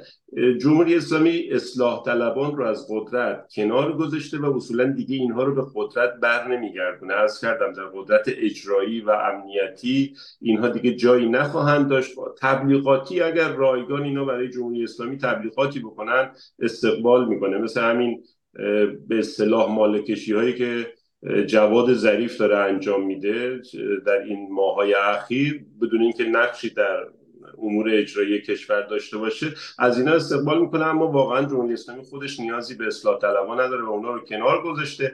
علت این که یه سری از اصلاح طلبها مخصوصا جوانترها خب به اردوگاه مخالفین پیوستن اتفاقا همینه، چون میدونن که دیگه جایی در حکومت ندارن و در نتیجه میان به مخالفا میپیوندن و این یک واکنش طبیعی و بدیهی است به نظر من. اما خب یه سری از اصلاح طلبها هم هستن که از حتی غیر اصلاح طلب که اینا خودشون به نتیجه رسیدن که جمهوری اسلامی یک حکومت تباهی هستش که قابل اصلاح نیست. شما مثلا چهره‌های اصولگرایی که در اون رسانه‌های نهادهای فرنگی جمهوری اسلامی هم جایگاه خاصی داشتن، مثل محمد نوریزاد رو نگاه کنید. خب ایشون جمهوری اسلامی کاری بهش نداشت و خودش به این نتیجه رسید که باید مقابل جمهوری اسلامی قرار بگیره. حتی کسی به عقب‌تر برگردیم، خب کسی مثل آیت الله منتظری، خب شخصیتی هستش که علیرغم اینکه در بحث تدوین نظریه ولایت فقیه نمیدونم در انقلاب اسلامی نقش داشته، ولی واقعا یک شخصیت قابل احترامه، چون به محضی که متوجه شد که چه خبره در زندان‌ها و اومد و مقابل اینها قرار گرفت و خب هزینه‌ش هم داد. اینها کسانی هستن که خودشون به نتیجه رسیدن، اما به صورت گسترده و تشکیلاتی این جمهوری اسلامی هستش که اصلاح طلبان رو کنار گذاشته. به صورت فردی و موردی خب خود افراد بودن که انگشت شمار هستن که به این نتیجه رسیدن که باید از این حکومت عبور کنن. ممنون از شما. برمیگردیم داخل. خانم سرکار، خانم پری عسکری، بفرمایید. درود بر شما جناب دانشور گرامی، درود بر دوستانی که در نشست هستند و بیننده های این برنامه، و درود به جناب آقای حیدری، ضمن خوش آمد به ایشان. من خواستم راجع به این صحبت کنم که اون چیزی که شما گفتید در واقع برای عبور از جمهوری اسلامی بهرامی ببخشید با پوزش، برای گذار از جمهوری اسلامی ما در واقع مبارزات حداکثری در درون میخوایم و پشتیبانی جهانی از بیرون، و به هر حال بحث حمله نظامی پیش آمد که آقای عرب گفتن که ما نمیخوایم به ایران به هیچ وجه حمله نظامی بشه. بله، هیچ کس نمیخواد، ولی اگر حمله هم بشه قرار بر این است که به مواضع جمهوری اسلامی حمله بشه، همونطور که الان در واقع مواضع جمهوری اسلامی در کشورهای گوناگون مثل سوریه، لبنان، یمن، سوریه مورد هدف قرار گرفته. ممکنه که بعضی از مواضع داخلی که در درون ایران هست هم مورد هدف قرار بگیره.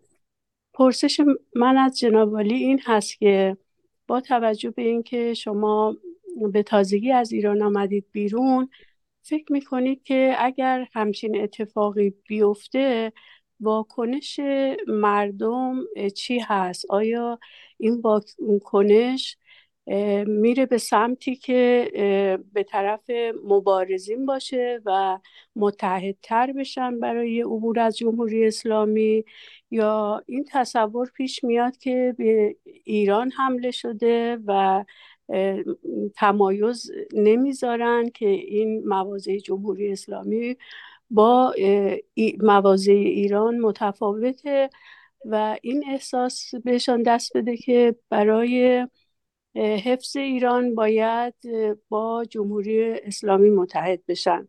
شما روحیه مردم چگونه ارزیابی میکنید؟ با سپاس فراوان از شما. متشکرم از سوال خوبی که پرسیدید. ابتدای صحبتم عرض کردم این جمع اساتید و کارشناسان هستن. من خودم هم به عنوان یک عضو تازه وارد استفاده میکنم و بحث سخنرانی و سوال و پاسخ و پرسش یک طرفه هم در بین نیست. این رو اول عرض کردم که موقعیت و جایگاه خودم رو به خودم یادآوری کرده باشم. نکته دوم راجع به صحبتی که شما فرمودید، من یک اشاراتی میکنم.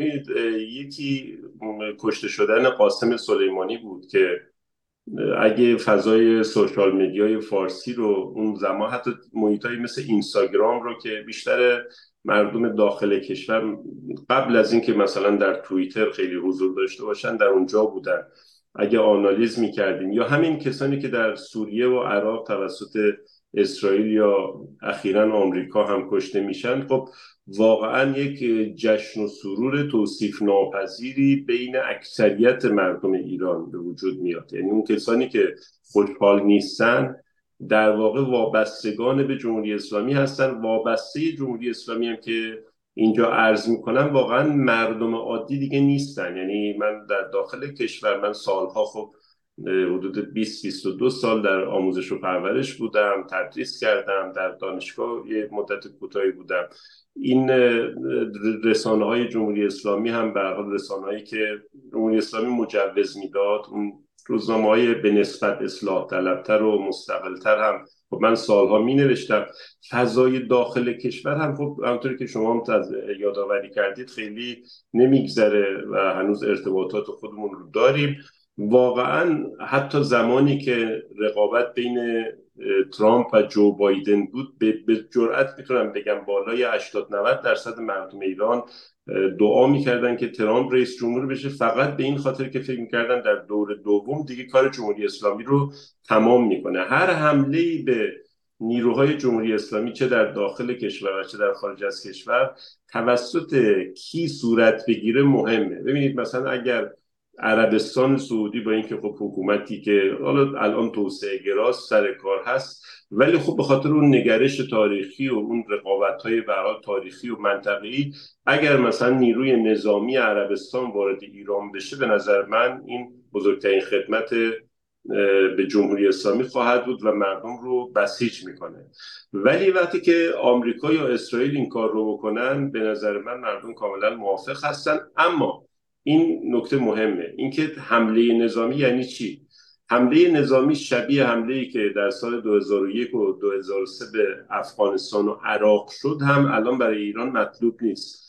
اما یه چیزی که هست، شما یک وضعیت سپاه پاسداران رو در نظر بگیرید که چه تعداد از اینها اصولا دارن برای اسرائیل جاسوسی میکنن. یعنی اتفاقاتی که میفته نشون میده که واقعا بسیاری از اینها خود دستگاه اطلاعاتی و امنیتی جمهوری اسلامی هم کاملا واقفن که چه تعدادی از اینها در ازای پول برای اسرائیل جاسوسی میکنن، اطلاعات حساس رو لو میدن. شما تصور کنید اعتراضات مردم مثل جنبش مهستان در بسیاری از شهرها شروع شده. آمریکا یا اسرائیل مواضع سپاه پاسداران رو به طور مشخص در داخل کشور و به طور مشخص پادگان‌ها و اون جاهایی که نیروهای سپاه هستن، یعنی بین بمباران یک پادگان و بمباران یک پالایشگاه بسیار بسیار تفاوت هست. یعنی کسانی که در شبکه‌های اجتماعی فقط بحث حمله نظامی رو مطرح میکنن، این ظرافت، اون نکات کوچیک رو ممکنه بهش توجه نکنن. اگر یک پالایشگاه بمباران بشه، به نظر من مردم تجدید نظر میکنن که خب این کشور ما انتظار داشتیم قاتلای سپاه رو بزنه، ولی اومده داره پالایشگاه رو میزنه که اگر جمهوری اسلامی هم بره بالاخره هزینه میخواد، زمان میخواد که بازسازی بشه و یک چیزی هستش که مال مردمه. اما به نظر من در اون شرایطی که خود قوای نظامی و امنیتی تحت فشارن، مردم در خیابان هستن، عملیات نظامی علیه سپاه پاسداران واقعا به افزایش روحیه مردم و به فروپاشی جمهوری اسلامی و کنار کشیدن بسیاری از نیروهای سرکوبگر از حمایت از رژیم منجر میشه و بسیار بسیار موثره. اینکه یک هواپیما یا یک موشک کروز از مرز رفت وارد ایران شده پس دنیا به آخر رسیده، به نظر من این مسئله یک مسئله احساسی هستش که ما خودمون سالها در داخل همچین تصوری داشتیم.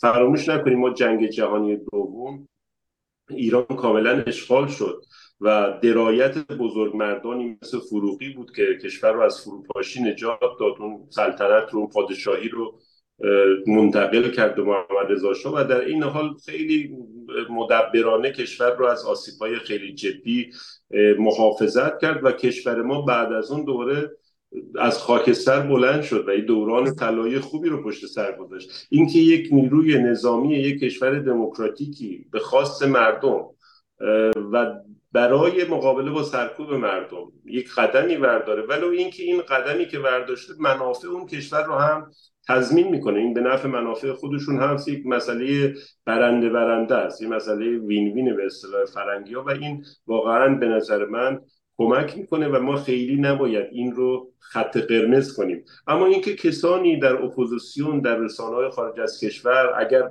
دسترسی به دولت‌های غربی دارن، دسترسی به وزارت خارجه آمریکا دارن، با اسرائیل رابطه دارن، مشخص کنن و اینها رو به هر حال شفاف کنن مسئله رو که از نظر مردم ایران حمله نظامی با این مختصات و ویژگی‌ها به نفع مردم هست و اگر این چنین باشه، اگر زیرساخت‌ها و تأسیسات و پالایشگاه و راه آهن و جاده‌ها رو بخواد بزنه، خب این طبیعتاً به ضد خودش تبدیل میشه و حتی ممکنه مردم رو پشت سر خامنه‌ای دوباره بسیج کنه. یک مسئله حساس و ظریفی هستش، اما در کلیتش من به شخصه چیزایی که خودم تو این سالها بهش رسیدم اینه که دخالت خارجی بسیار بسیار مهم و حیاتی هستش و باید برای فروپاشی جمهوری اسلامی این مسئله تأمین بشه. این مسائلی که فلان سلبریتی موهاشون رو قیچی کنن و نمیدونم استوری بذارن، اینها واقعا اینها یک مسائلی هستش که خیلی دردی از ما دوا نمیکنه. یک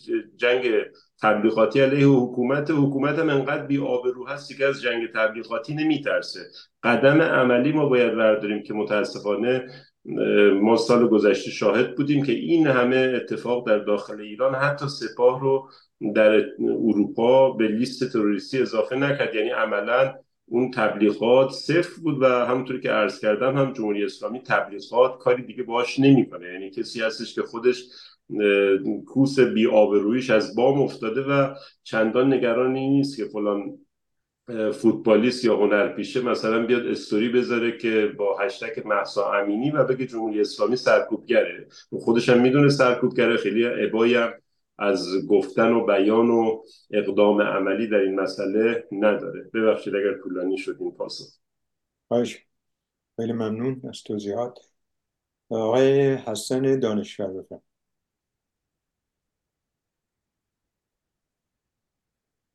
خیلی ممنون. با درود به دوستان حاضر در نشست و مهمان گرامی. خب من ابتدا میخوام یک تشکر بکنم از برخی از آنالیزهای سخنران محترم در مورد وضعیت حکومت جمهوری اسلامی، یعنی حکومت توتالیتر، ویژگی‌های رهبر و اینکه رهبر هیچ شخصیت رو بار دوم به قدرت راه نمیده، اینکه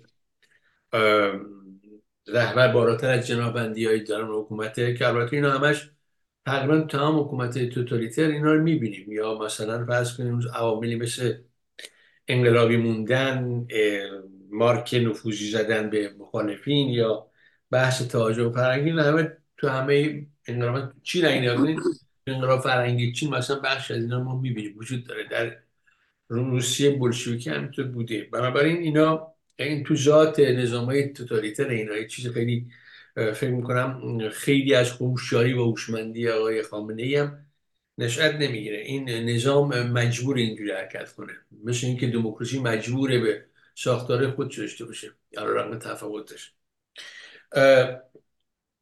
اما اینکه اصلاح طلبان برگشتشون در واقع به قدرت منتفیه، اینو فقط در یک صورت میشه پذیرفت، و اونی که برگشت اصلاح طلبها در قدرتی که مربوط جمهوری اسلامی حتما برگشت ناپذیره، منم بهش معتقدم. ولی اصلاح طلبها میتونن به عنوان یک ذخیره پنهانی برای اون زمانی که جمهوری اسلامی در واقع دچار لرزش و سرنگونی به هر شکلی میشه، میتونن سر بلند کنن و میتونن در واقع جنبش رو یا جنبش خود مردم رو حتی به جای نادرستی برسونن، یعنی ما رو از امکان گذار دموکراسی در واقع محروم کنن.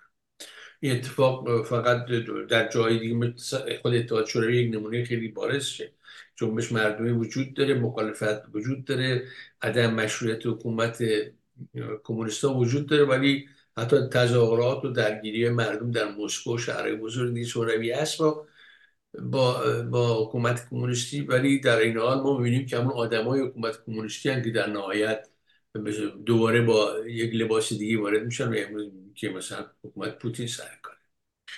خب اینا هست. فقط من یه نکته از فرمایشات سخنران یک کمی باش سابیه دارم، و اونی که برمیگرده به گذشته زمان انقلاب.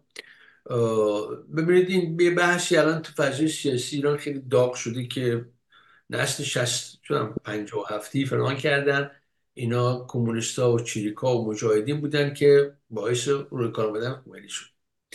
من فکر می‌کنم که این بحث خیلی درست نیست. جنبش‌های چریکی خودشون، حالا چه جنبش چریکای فدایی خلق در ایران و چه جنبش مجاهدین مسلمانای به حال مسلح چریک، اینا نبودن که خمینی رو سر کار آوردن، برای اینکه اینا اصولا نیرویی نبودن و نقشی تعیین کننده ای نداشتن. خمینی رو دلایل دیگه ای داره رو کار اومدن. خود جامعه مدنی ایرانه که در واقع زمینه رو آماده میکنه برای روی اومدن رو خمینی، و این یه بحث خب جدایی داره که من واردش نمیشم. برای من بحث جالبتر اون سوالیه که در واقع دو تا نکته رو فقط میخوام بگم. یکی اون که سوالی بود که بهترین راه حل برای گذار چیست. به نظر من شاید بهتر این باشه که بگیم که بپرسیم محتمل ترین راه حل برای گذار کدومه، برای که بهترین راه حل شاید این باشه که فردا خامنه‌ای اعلام کنه آقا من خواب دیدم و اصلا از قدرت میرم کنار، بقیه حکومت من برن کنار و مردم بیان انتخابات کنن، آزادی برقرار شه. شاید این بهترین راه حل گرچه نشدنیه. بنابراین محتمل ترین راه حل به نظر من بستگی به چند تا عامل داره که این عامل‌ها رو باید به نظر من روش خوب فکر کرد. یکی این که ویژگی‌های خود جمهوری اسلامی و خشونت ذاتیشه. خب خود این یکی از ویژگی‌هایی که به نحوه در واقع سقوطش به هر شکلی کمک میکنه. یکی نکته دوم اینه که میزان قدرت مردم، میزان نفرت مردم و جدایی مردم از این حکومت، عدم مشروعیت این حکومت در واقع که تأثیر داره در شکل گذار. موضوع دیگه سوم به گمان من مسئله عدم وجود یک جامعه مستقل مدنی تو کشور ما. مثلا اگر شما مقایسهش کنید با اتفاقی در لهستان افتاد، در لهستان جامعه مدنی موفق شد در واقع از فروپاشی هرج و مرج و رفتن به سمت حکومت‌های مثل حکومت پوتین جلوگیری بشه و سمت گیری دموکراسی در واقع رو انتخاب کنه، به سمت دموکراسی رو انتخاب کنه. مسئله چهارمی وجود داره، مسئله عدم وجود رهبری مورد قبول مردمه که اراده تغییر در کشور داشته باشه. این رهبری وجود نداره، نه در داخل کشور نه در خارج کشور، و بیشتر گروهای موسوم به اپوزیسیون دعوای خانوادگی خودشون رو دارن، پادشاهی خانی، جمهوری خانی، خان فدرالیسم و بالاخره یه نکته دیگه وجود داره و اون اتحاد جمهوری اسلامی با نیروهای جهانی در واقع خطرناکی مثل چین، مثل روسیه، نیروهای در واقع ارتجاع جهانی در این لحظه تاریخ مردم دنیا، اتحاد محکمی با اونو به هر حال داره. خود این از اون بهشون اعتماد به نفس میده. اگه اینا رو همه رو سرهم کنیم، به گمان من فعلا و در این لحظه محتمل ترین راهی بود که ضرورتا هم گذار به دموکراسی نیست، همونجور که سخنرانم گفتن، به شکل قیام شهری و با خشونت متقابل خواهد بود. علت اینه که اولا در ایران ما شهرهای بزرگ چند میلیونی داریم. خود پایتخت ما پایتخت 14-15 میلیونیه و تمام شهرها بخش اعظم جمعیت جوانایی هستند که بیشترین تقابل با حکومت دارن به دلایلی که همه میدونن و بنابراین این اتفاق همینطور که در سال 57 هم معلوم شد، نه ما دیدیم که در دوران قبل از حکومت اسلامی گروه‌های چریکی فلان هم تشکیل شد ولی هیچ تأثیری در واقع به راه انداختن جنبش بر علیه حکومت بهرامی اینا نداشتن. آخرش هم می‌بینیم که در واقع داشت یک قیام شهری در شهرهای بزرگ و خصوص در پایتخت داشت شکل می‌گرفت. بنابراین به لحاظ شکل به نظر من محتمل‌ترین شکل درگیری و قیام شهریه و نه مثلا جنبش‌های چریکی. جنبش‌های چریکی و پارتیزانی جنبش‌هایی هستند که قاعدتاً تجربه تمام دنیا هم نشون میده اینا جنبش‌هایی که بیشتر در کشورهایی صورت میگیرن که شهرنشینی اون تمرکز بالا رو در کشور ما اولا نداره، تجربیات مبارزات مدنی مردم وجود نداشته در اونجا، در حالی که در کشور ما حداقل تو همین 4-5 سال ما شاهد مبارزات در واقع جنبش‌های بزرگ مردمی مستقل مردمی توی خیابونا بودیم که این جنبش‌ها میتونن در نهایت در یک روزی تبدیل به یک قیام کاملا خشونت‌آمیز بر علیه حکومت بشن.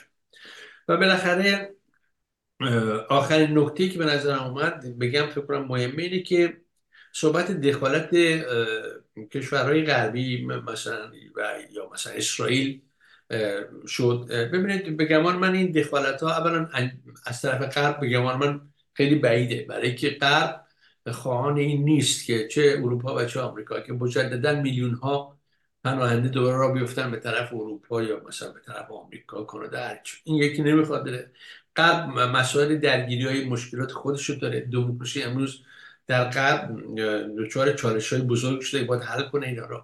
بنابراین پذیرایی یک درگیری بزرگ دیگه در منطقه خاورمیانه نداره و دخالت نخواهد کرد. مثلا اسرائیل هم من فکر نمی‌کنم حالا ممکنه اینجا اونجا در نیابتی‌های جمهوری اسلامی رو بکوبن یا سپاه پاسداران بمباران کنن، این احتمال هم داره، ولی این اولا یک حرکت تعیین کننده نخواهد بود و ثانیاً به طور کلی درگیری نظامی از طرف نیروهای غربی و یا کشورهای دیگه با ایران زمانی فقط میتونه مفید واقع بشه که در واقع این یک اپوزیسیون قوی و شناخته شده وجود داشته باشه و با هماهنگی با اون اپوزیسیون باشه. اگر این هماهنگی نباشه همواره به صورت یک تجاوز در حال ارزیابی خواهد شد یا جمهوری اسلامی رو به صورت یک تجاوز خواهد فروخت. بنابراین یک نگاه یک جانبه و نومیدانه در واقع به تحولات به اینجا میکشه که ما بگیم امیدواریم که غرب یا مثلا اسرائیل بیاد بمباران کنه، اله کنه. به نظر اینا نشانه عدم وجود یک اندیشه سیاسی در واقع متینی برای حرکت از واقعیت جامعه ما و شرکت در واقع مسئولانه در و نقش مسئولانه در تحولات سیاسی آینده کشور ماست. همین گفتم، این چند نکته رو گفتم. خیلی ممنون. بفرمایید جناب بهرامی. بله ممنونم از این نکاتی که بیان فرمودید. واقعا من با بخش اعظم این نکات کاملا موافقم و اتفاقا در صحبت‌های خودم هم بود، مخصوصا اینکه این نکته‌ای که خیلی جلب نظر کرده، نکته بسیار مهمیه که جا داره اصلا در یک بحث جداگانه‌ای بهش پرداخته بشه. همین الان که همین اصلاح طلبها از قدرت برکنار هستن و از قدرت دور هستن، خب اینا به خاطر سالها حضورشون در اون منصب‌های اجرایی کشور، منصب‌های مدیریتی کشور، نمیدونم استیلای اینها و مثلا منابع نفتی و گازی کشور، خب بسیار ثروتمند هستن. خیلی از اینها چهره‌هایی به هر حال معرفی کردن که این چهره‌ها نقش کلیدی در جمع کردن به هر حال سایر نیروها دور همدیگه دارن. اینا مثلا در مناسبت‌های که کسی مثال بذارم برای شفاف شدنش، کسانی مثل مرعشی، کسانی مثل صادق خرازی، اینا افراد ثروتمندی هستن که داعیه‌های سیاسی و فرهنگی خودشون رو همچنان دارن، میتونن مجله بزنن، نشریه بزنن، میتونن الان همین دوری به بهانه‌های مختلف مثلا در ماه رمضان افراد خیلی زیادی از جناح‌های مختلف کشور رو دور هم جمع میکنن. شاید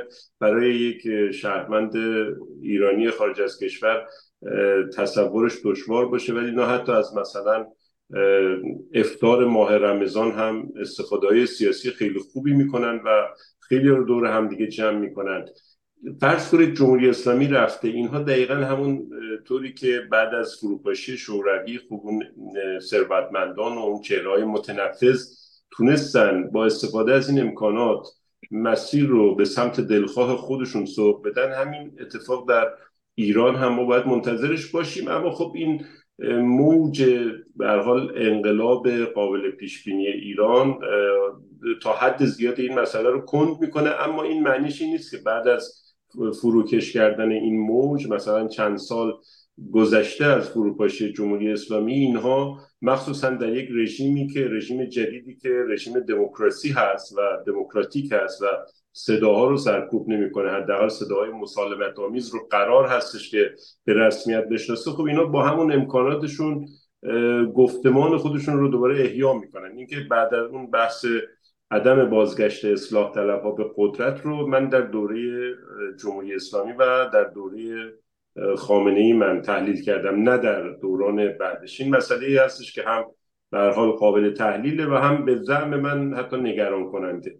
بحث شانس جمهوری اسلامی هم در منطقه که اتفاقا این مسئله باعث بیشتر شدن جسارت خامنه‌ای و سپاه پاسداران شده رو من این رو هم اشاره کردم بهش که اتفاقا چون برآورد درستی دارن که الان دنیا آماده یک جنگ فراگیر و گسترده دیگه یا یک رژیم چنج جدید در منطقه خاورمیانه نیست و از طرفی خب به دلایل متعددی که به هر حال در سالهای اخیر شاهد بودیم اصولا غرب از منطقه خاورمیانه تا حد زیادی عقب نشسته، یعنی سپرده به چین و تا حدی روسیه. الان شما در روز روشن روسیه به یک کشور مستقلی حمله کرده، این بخش‌های زیادی از این کشور رو گرفته و بیش از یک سال هستش که یک جنگ تمام عیاری رو راه انداخته و تلقی اینه که در قرن 21 دیگه قرار بود شاهد این جنگ‌های اینچنینی شبیه جنگ‌های کلاسیک نباشیم، ولی خب هستیم.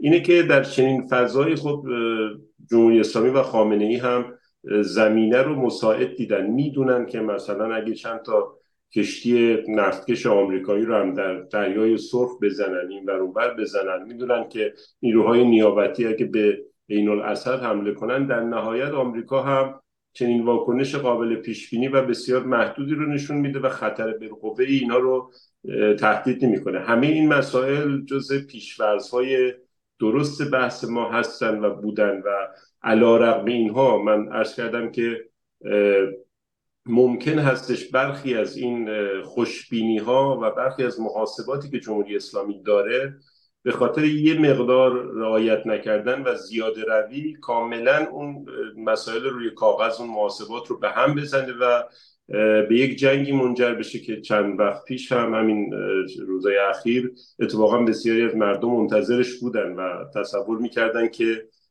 قرار هستش یک حملات گسترده‌ای در داخل صورت بگیره که اگر به نظر من بایدن رئیس جمهور نبود و یک جمهوری خاص در کار بود، این تلقی مردم در سوشال مدیای فارسی چندان تلقی غلطی هم نبود و ممکن بود اتفاقات خیلی جدی بیفته. میگم تمام عوامل و تمام مسائل الان در سطح منطقه‌ای و بین‌المللی به نفع جمهوری اسلامی هست. و بعد از سرکوب گسترده‌ای که سال گذشته داشت پیروزمندانه جشن گرفتن و حتی من تو توییتر نوشتم هر چقدر اسرائیل نمیدونم از سپاهی و نیروی نیابتی و دانشمند به اصطلاح هسته‌ای ترور کرد در سالهای اخیر، خب جمهوری اسلامی با پوش کردن حماس در یک روز این مسئله رو جبران کرد و واقعا یک ضربه بسیار مهلکی به اسرائیل زد که این اسرائیل دیگه اسرائیل قبل از 7 اکتبر به نظر من نمیشه. اینها رو نمیشه فقط برای امیدوار کردن مردم نگفت و به دروغ یا به صورت غیر واقعی همچنان امیدوار نگه داشت. خب اتفاقات بسیار مهمی بود که متاسفانه به نفع جمهوری اسلامی افتاد. اما اینکه تنها چیزی که من مخالف، نکته‌ای که من خب موافق نیستم به خاطر حالا مشاهداتم و مطالعاتم، اینکه جنبش شهری گسترده جمهوری اسلامی رو سرنگون کنه. ببینید ما از جنبش سبز از سال 88 که رهبران مخالف و منتقد انتخابات خب خودشون از جمهوری اسلامی بودن و اصولا هدف سرنگونی جمهوری اسلامی رو نداشتن، ولی اینکه مردم حاضر در خیابان و خیلیشون اصولا به جمهوری اسلامی اعتقادی نداشتن، اما اون سالها چارچوب‌ها رو رعایت میکردن با این هدف که بتونن اجتماعات و تظاهرات خودشون رو ادامه بدن. غیر از شما از سال 88 به بعد دیگه در شهرهای ایران شاهد اجتماعات مثلا بیش از چند هزار نفری در هیچ خیابان و میدانی نبودید. دلیلش این بود که میگم جمهوری اسلامی خیلی خوب از تجربیات استفاده میکنه و دستگاه سرکوب تنها دستگاهی هستش که در جمهوری اسلامی آپدیت میشه و خوب داره کار میکنه. یعنی تمام حوزه‌ها و عرصه‌های فرهنگی و عمرانی و اقتصادی و اجتماعی تعطیل و رو به ویرانی هستند، اما فقط دستگاه سرکوب هستش که در جمهوری اسلامی سرپاس و آپدیت میشه و خیلی هم هوشمندانه به نظر من عمل میکنه. اجازه ندادن در هیچ شهری ولو تهران 15 میلیون نفری. من در بسیاری از اعتراضات همون سال 88 من سال 98 در من اعتراضات بنزین هم من در داخل ایران و در خیابان بودم. واقعا کاملا هوشمندانه از هر خیابانی که شما میخواید برید و به خیابان بعدی برسید، به خیابان یا میدان اصلی برسید، قبلا اونجا رو نیروهای سرکوبگر قرق کردن و کاملا ارتباط بین گروه‌های جمعیتی رو در موقع تظاهرات از بین می بردن و واقعا نمیشد که اجتماع به هم بپیونده ولو در حد مثلا 20,000 نفر، در حالی که واقعا ما در 25 خرداد سال 88 واقعا بیش از 2 میلیون نفر تو خیابون همزمان شانه به شانه هم داشتن حرکت میکردن. اینه که غیر از این مسئله خب شهرهای بزرگ جمعیت بیشتری دارن، اما نقطه ضعف این شهرها در نبود یک اپوزیسیونی که در داخل کشور قادر به سازماندهی هست. اگر اپوزیسیون در داخل کشور قابلیت سازماندهی داشت، توان سازماندهی و ارتباط گیری با مردم رو داشت، مثلا مثل اروپای شرقی در انقلاب‌های مخملی، خب میشد همچین چیزی رو متصور بود و منتظرش بود. اما زمانی که اپوزیسیون نیست و ارتباطی و سازماندهی در داخل کشور به خاطر شدت سرکوب و گسترده بودن اون سازمان‌ها و سیستم سرکوب، ما 17 دستگاه اطلاعاتی و امنیتی در کشور داریم که گرچه موازیکاری‌های اینا گاهی به نفع مردم تمام میشه، اما در مجموع نمیشه انکار کرد که اینها هر منتقدی، هر روزنامه‌نگاری، هر نیروی کاملا عادی و ضد حکومتی، یک نفر از اینا، چند نفر از اینا بالا سرش حاضر هستن.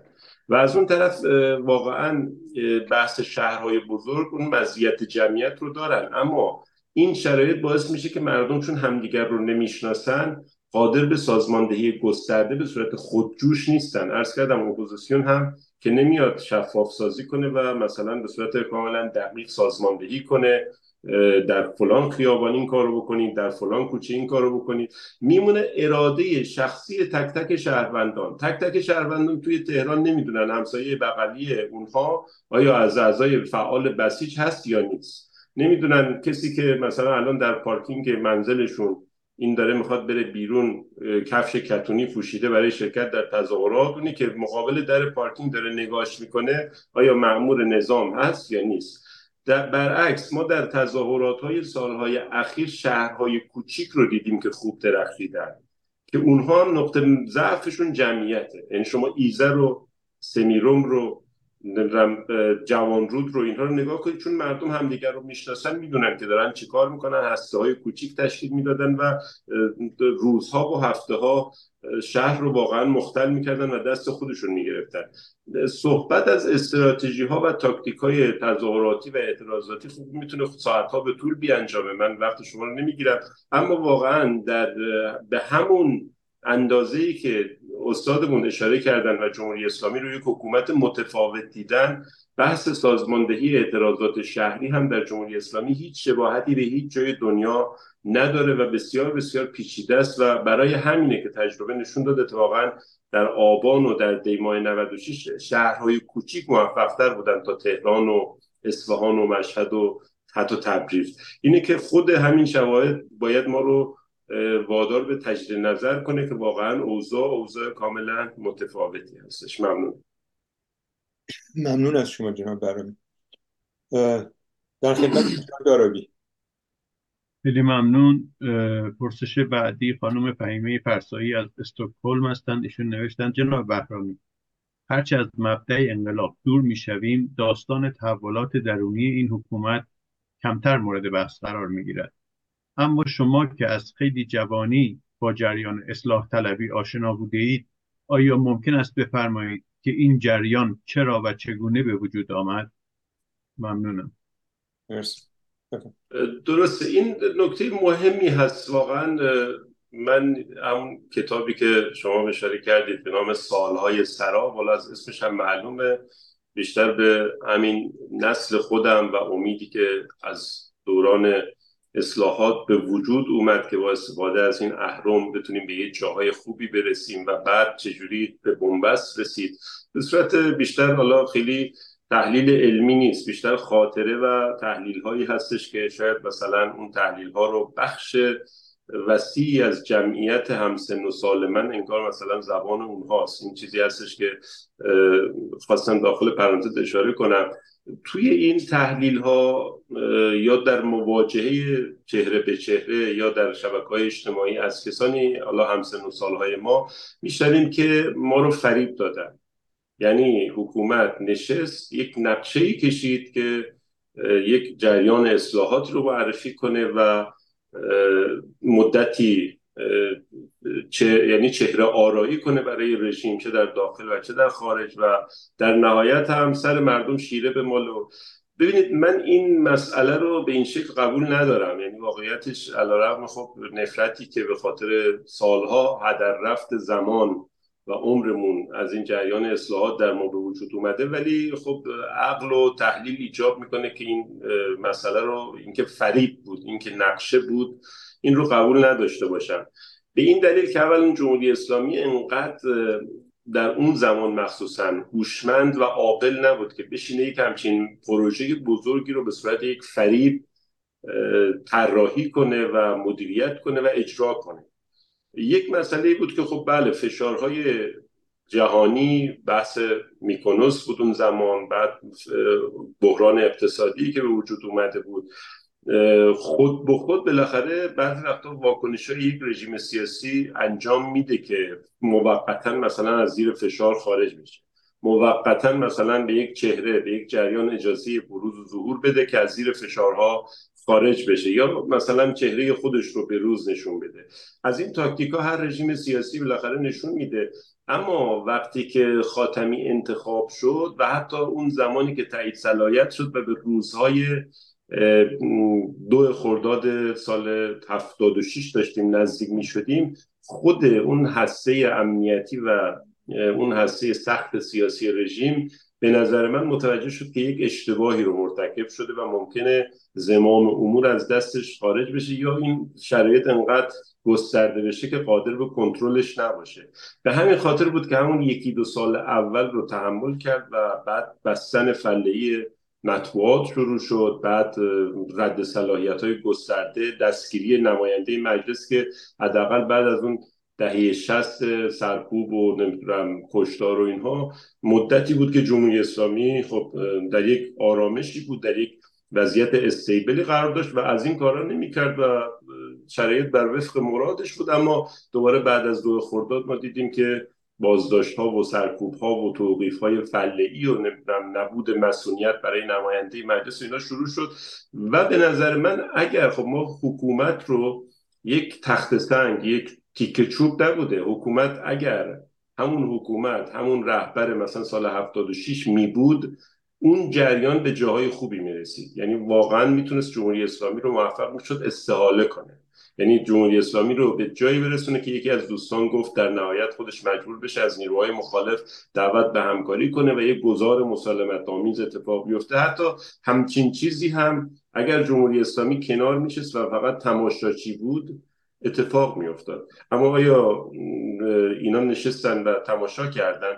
به موازات فشار جامعه مدنی، فشار عموم مردم به حکومت برای اصلاحات بیشتر، جمهوری اسلامی هم دونه به دونه اون منفذها رو بست، دونه به دونه مثلا شرایط رو، یعنی اون مسیرها رو، پلها رو خراب کرد، مسیرها رو از بین برد که نتونه این جریان حرکت کنه.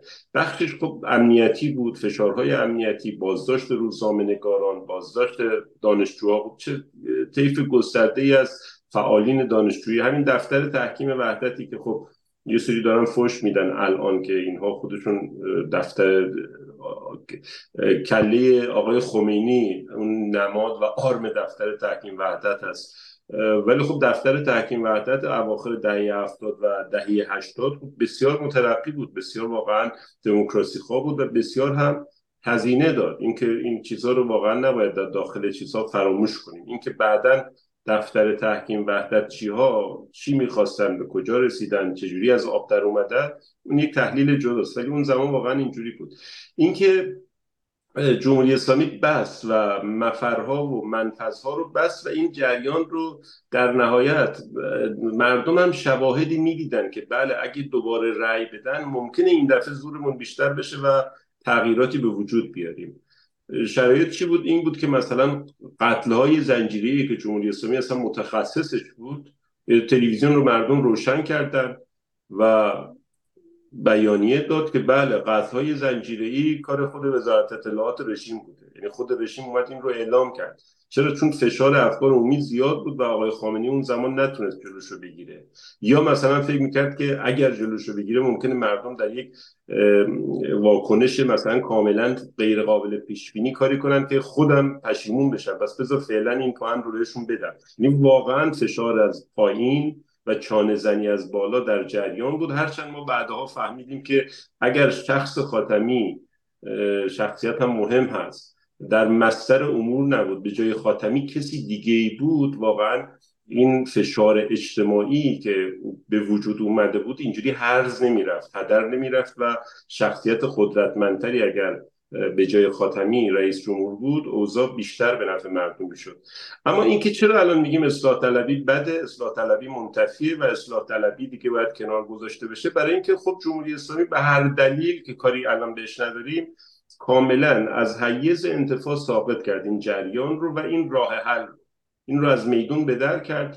و بعد از اینکه این دیگه از میدون به در شد و جواب نداد، اینکه یه عده‌ای علیرغم علم به این جواب ندادن باز هم میگن مردم بیایید رأی بدید، خب اینا واقعا منفعت‌های حقیرانی خودشون، اون ثمن بخسی که مثلا از دستگاه سیاسی و امنیتی رژیم میگیرن و این توهین به مردم و باید مقابلشون ایستاد. یعنی دیگه تموم شد این جریان اصلاح طلبی. اما اینکه چرا به وجود اومد، به نظر من یک جریان طبیعی بود و یک جریان حقوق بازی رژیم و نقشه از پیش تعیین شده من فکر میکنم نبود. اما اینکه آمادگی این رو دارم که با شواهد و دلایل و قرائن جدید اسنادی شاید منتشر بشه خود من هم از این موضوع عقب برم. ولی تا اینجای کار من هرچی فکر کردم و هرچی آرشیوهای اون زمان رو ورق میزنم فکر میکنم چیزی بود که از دست رژیم حسابش رو نکرده بود در رفت، اما خیلی زود هم در سالهای بعد تونست مهار بزنه و کنترلش کنه و در نهایت از رده خارجش کنه. مرسی از شما. خانم پری عسکری F9 زدین، بفرمایید. خواهش میکنم. من در رابطه با صحبت جناب دانشور میخوام بگم که جناب دانشور اگر که بارهای بار مردم دوباره بیان و مثل دفعات قبل سرکوب بشن، آیا شما دوباره بر همین پایه هستی که مردم خودشان میدونن این کار بکنن؟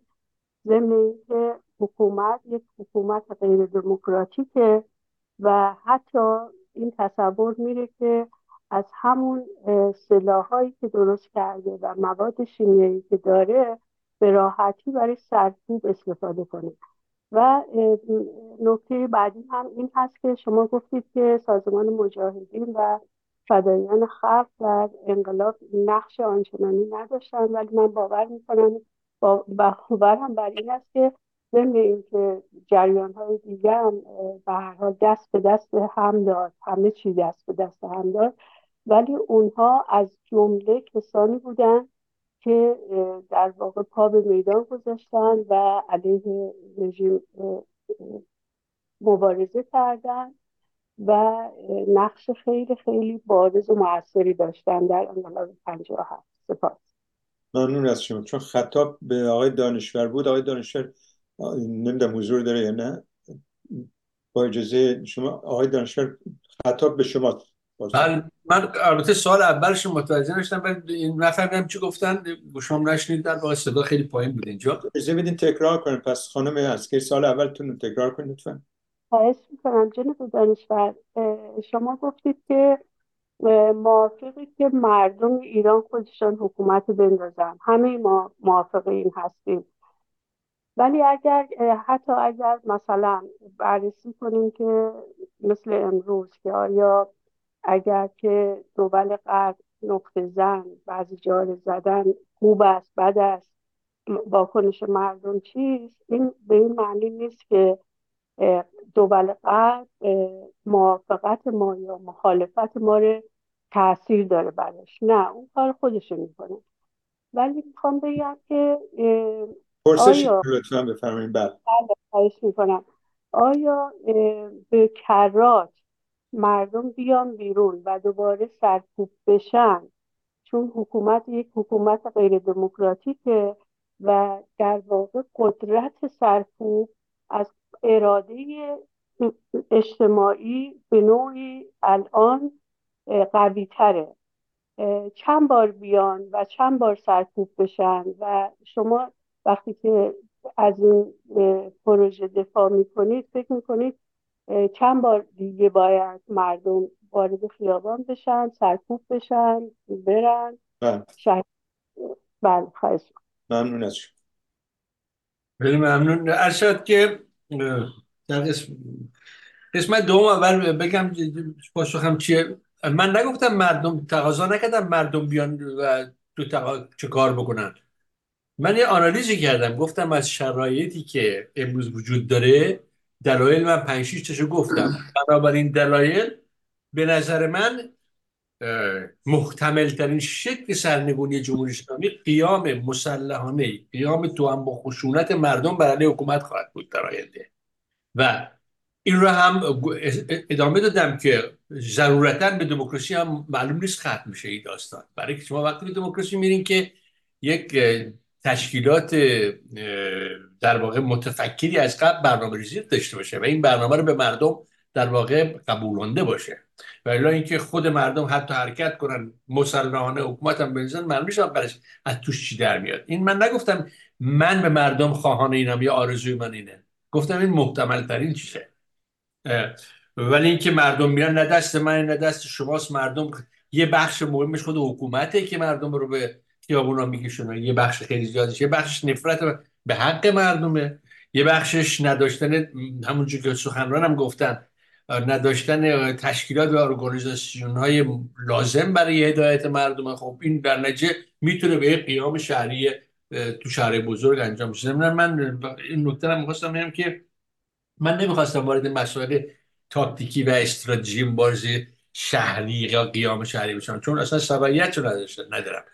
ولی گفتم این میتونه منتهی به یک چنین حرکتی بشه، یک حرکت، چون بالاخره نمیتونه جمهوری اسلامی تو ابد زندگی کنه و مردم هم نمیتونن تا ابد اینو تحمل کنن. این بحث کاملا ممکنه که حکومت خواهد افتاد، ولی این گمان منه، یعنی جور دیگه من نمیبینم. مثلا من نمیبینم یا نقش شهرهای کوچیک ممکنه یک کاری بکنن، شجاعت بکنن، آدما فردی هم شجاعت کنن، ولی اینا خیلی موثر نیست.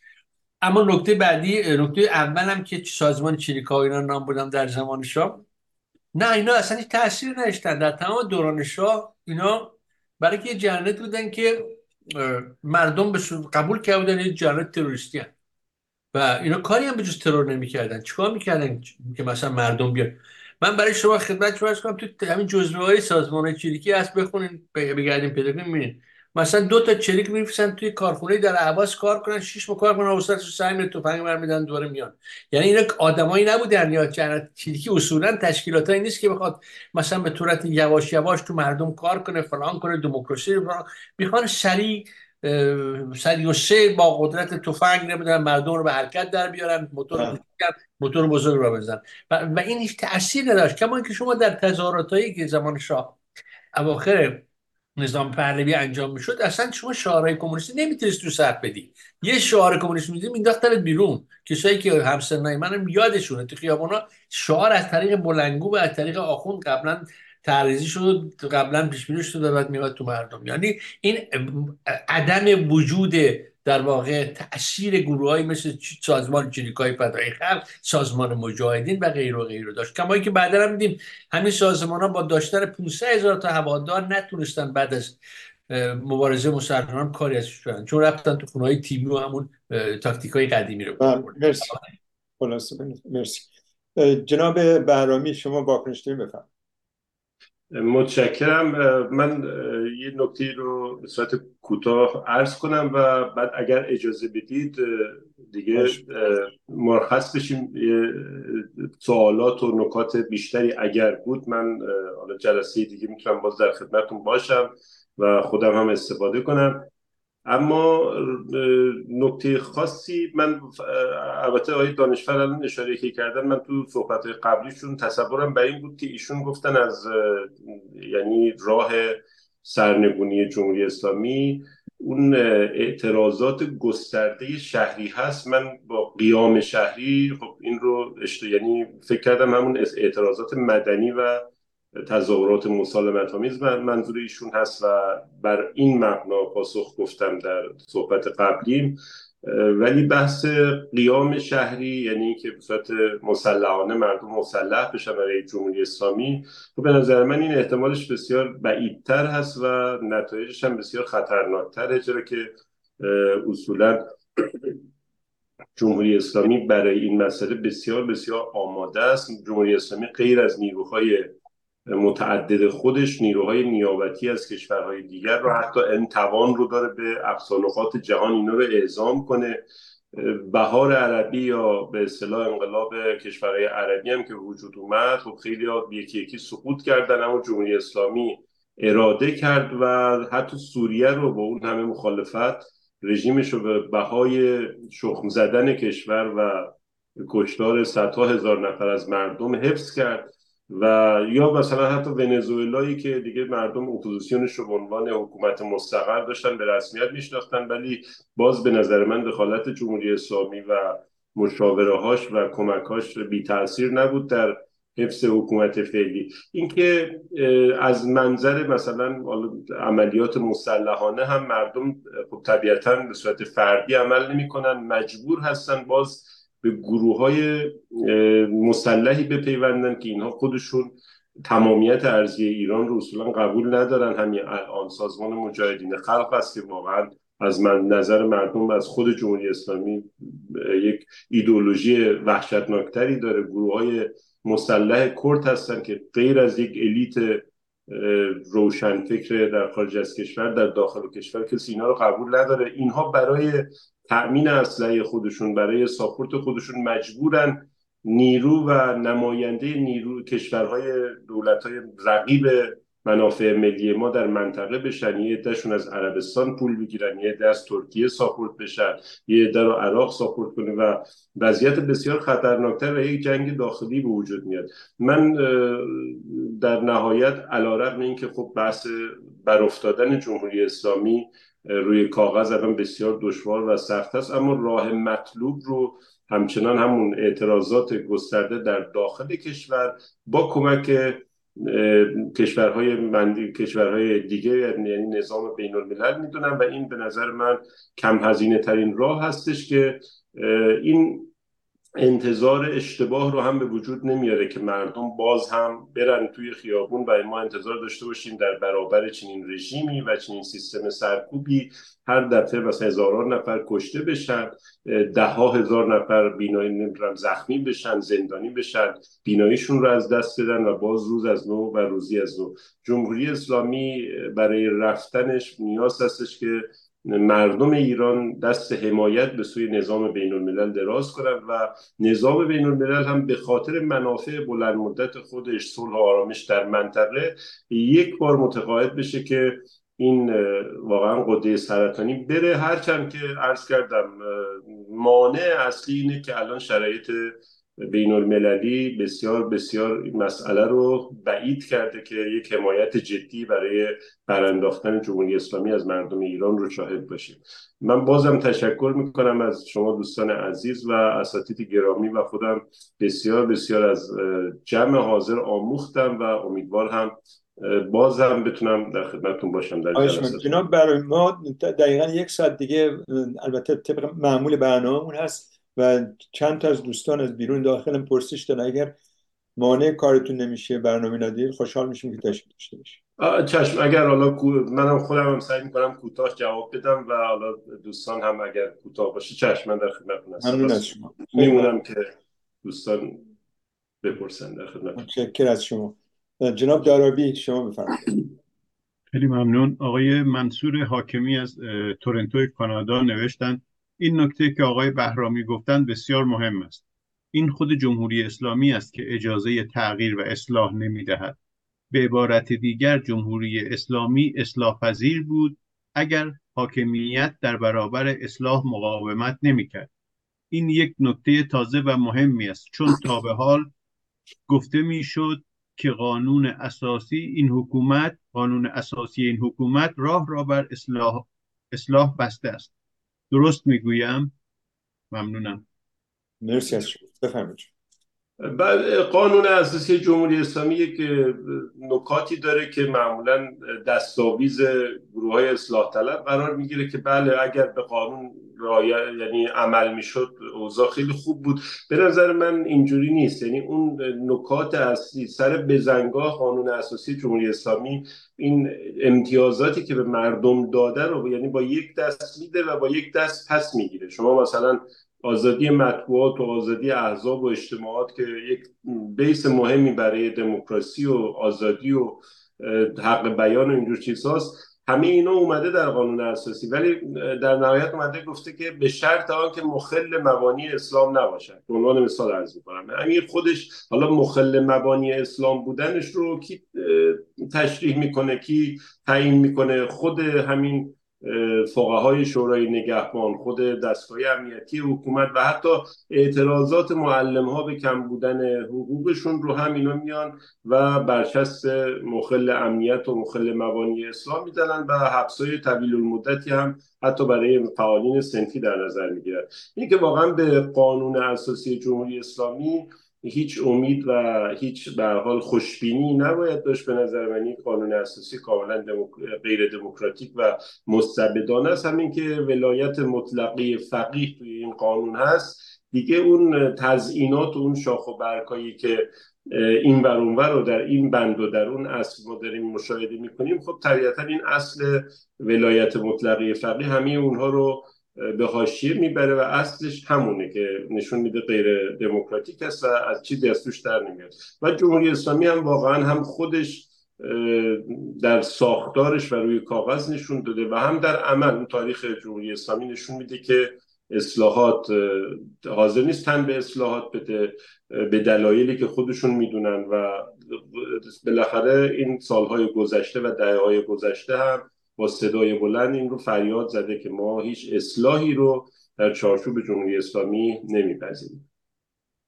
خیلی ممنون از شما. جناب برای من یک نقل قولی از شما رو اینجا یادداشت کردم چون قبلا برنامه شما رو نگاه میکردم. چه گفتین به نظر من اگر به سمت نگاه اسپنسر برویم جامعه ما اصلاح میشود، ولی افکار او را حتی در لیبرال ترین جوامع هم نمیتوان دقیقاً اجرا کرد چون بسیار تند است. و بعد اشاره کردین که به قوانین حمله میکنه و دولت رو شر میدونه. میتونید توضیح در این رابطه بدین لطفا. بله. هربرت اسپنسر، خب این از ظاهرا در تشریح همون کتابی هستش که من ترجمه کردم و چند سال پیش در ایران منتشر شد. در واقع نقد این چیز جمله‌ای که من گفتم نقد نگاه لیبرتاریان هاست. لیبرتاریان ها خب یک لیبرال های بسیار آوانگاردی هستن در زمینه آزادی اقتصادی و نقش دولت.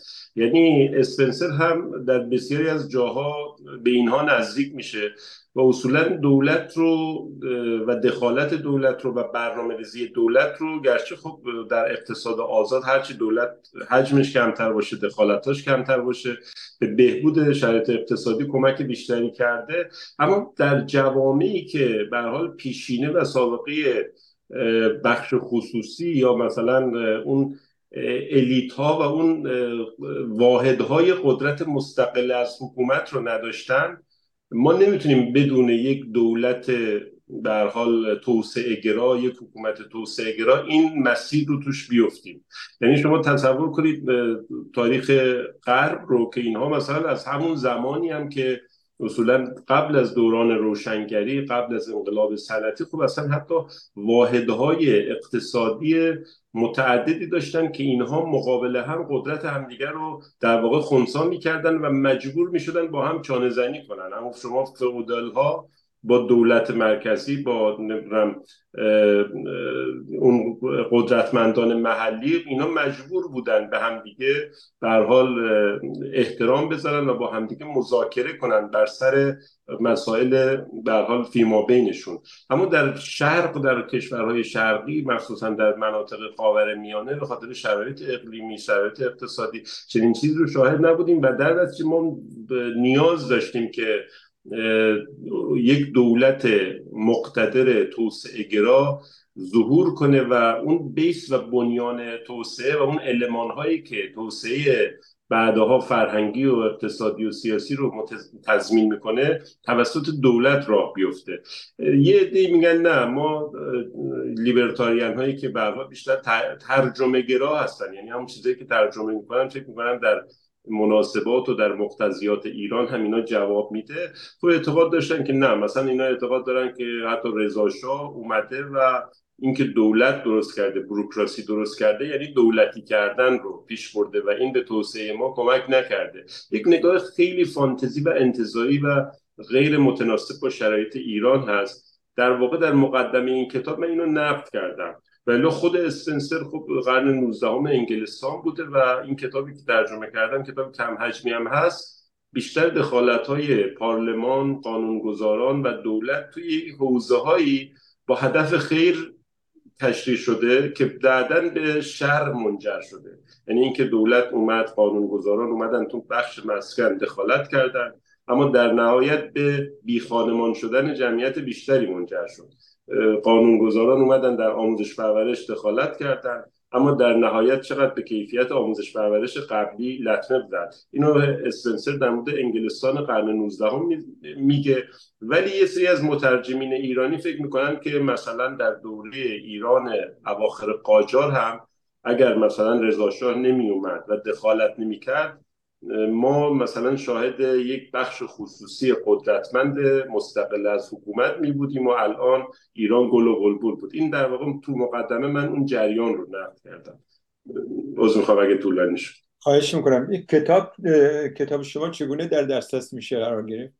تو دانلود و این چیزا هست؟ والا من کتاب رو که انتشارات دنیای اقتصاد همین در داخل ایران منتشر کرده و بارها چاپ شده تا الان، با اینکه خیلی ازش نمیگذره، ولی من گوگل که میکنم این سایت های آنلاین هم که پی دی افش رو میفروشن خیلی اینو به معرض فروش گذاشتن. مثلا سایت هایی مثل پاقچه، نمیدونم حالا اینو دوستان احتمالاً میشناسن، توی گوگل سرچ کنید، یا نمیدونم حالا الان حضور ذهن ندارم، ولی حالا اسم کتاب رو انسان در برابر دولت، در مقابل دولت، از هربرت اسپنسر یا با اسم من سرچ کنید، سایت های زیادی این رو آنلاین میفروشن و دوستان خارج از کشور، البته اون پرداختی که هست نمیدونم، حالا پرداخت به صورت ریال باید باشه، کسی میتونه در داخل بخره و فایل رو بفرسته.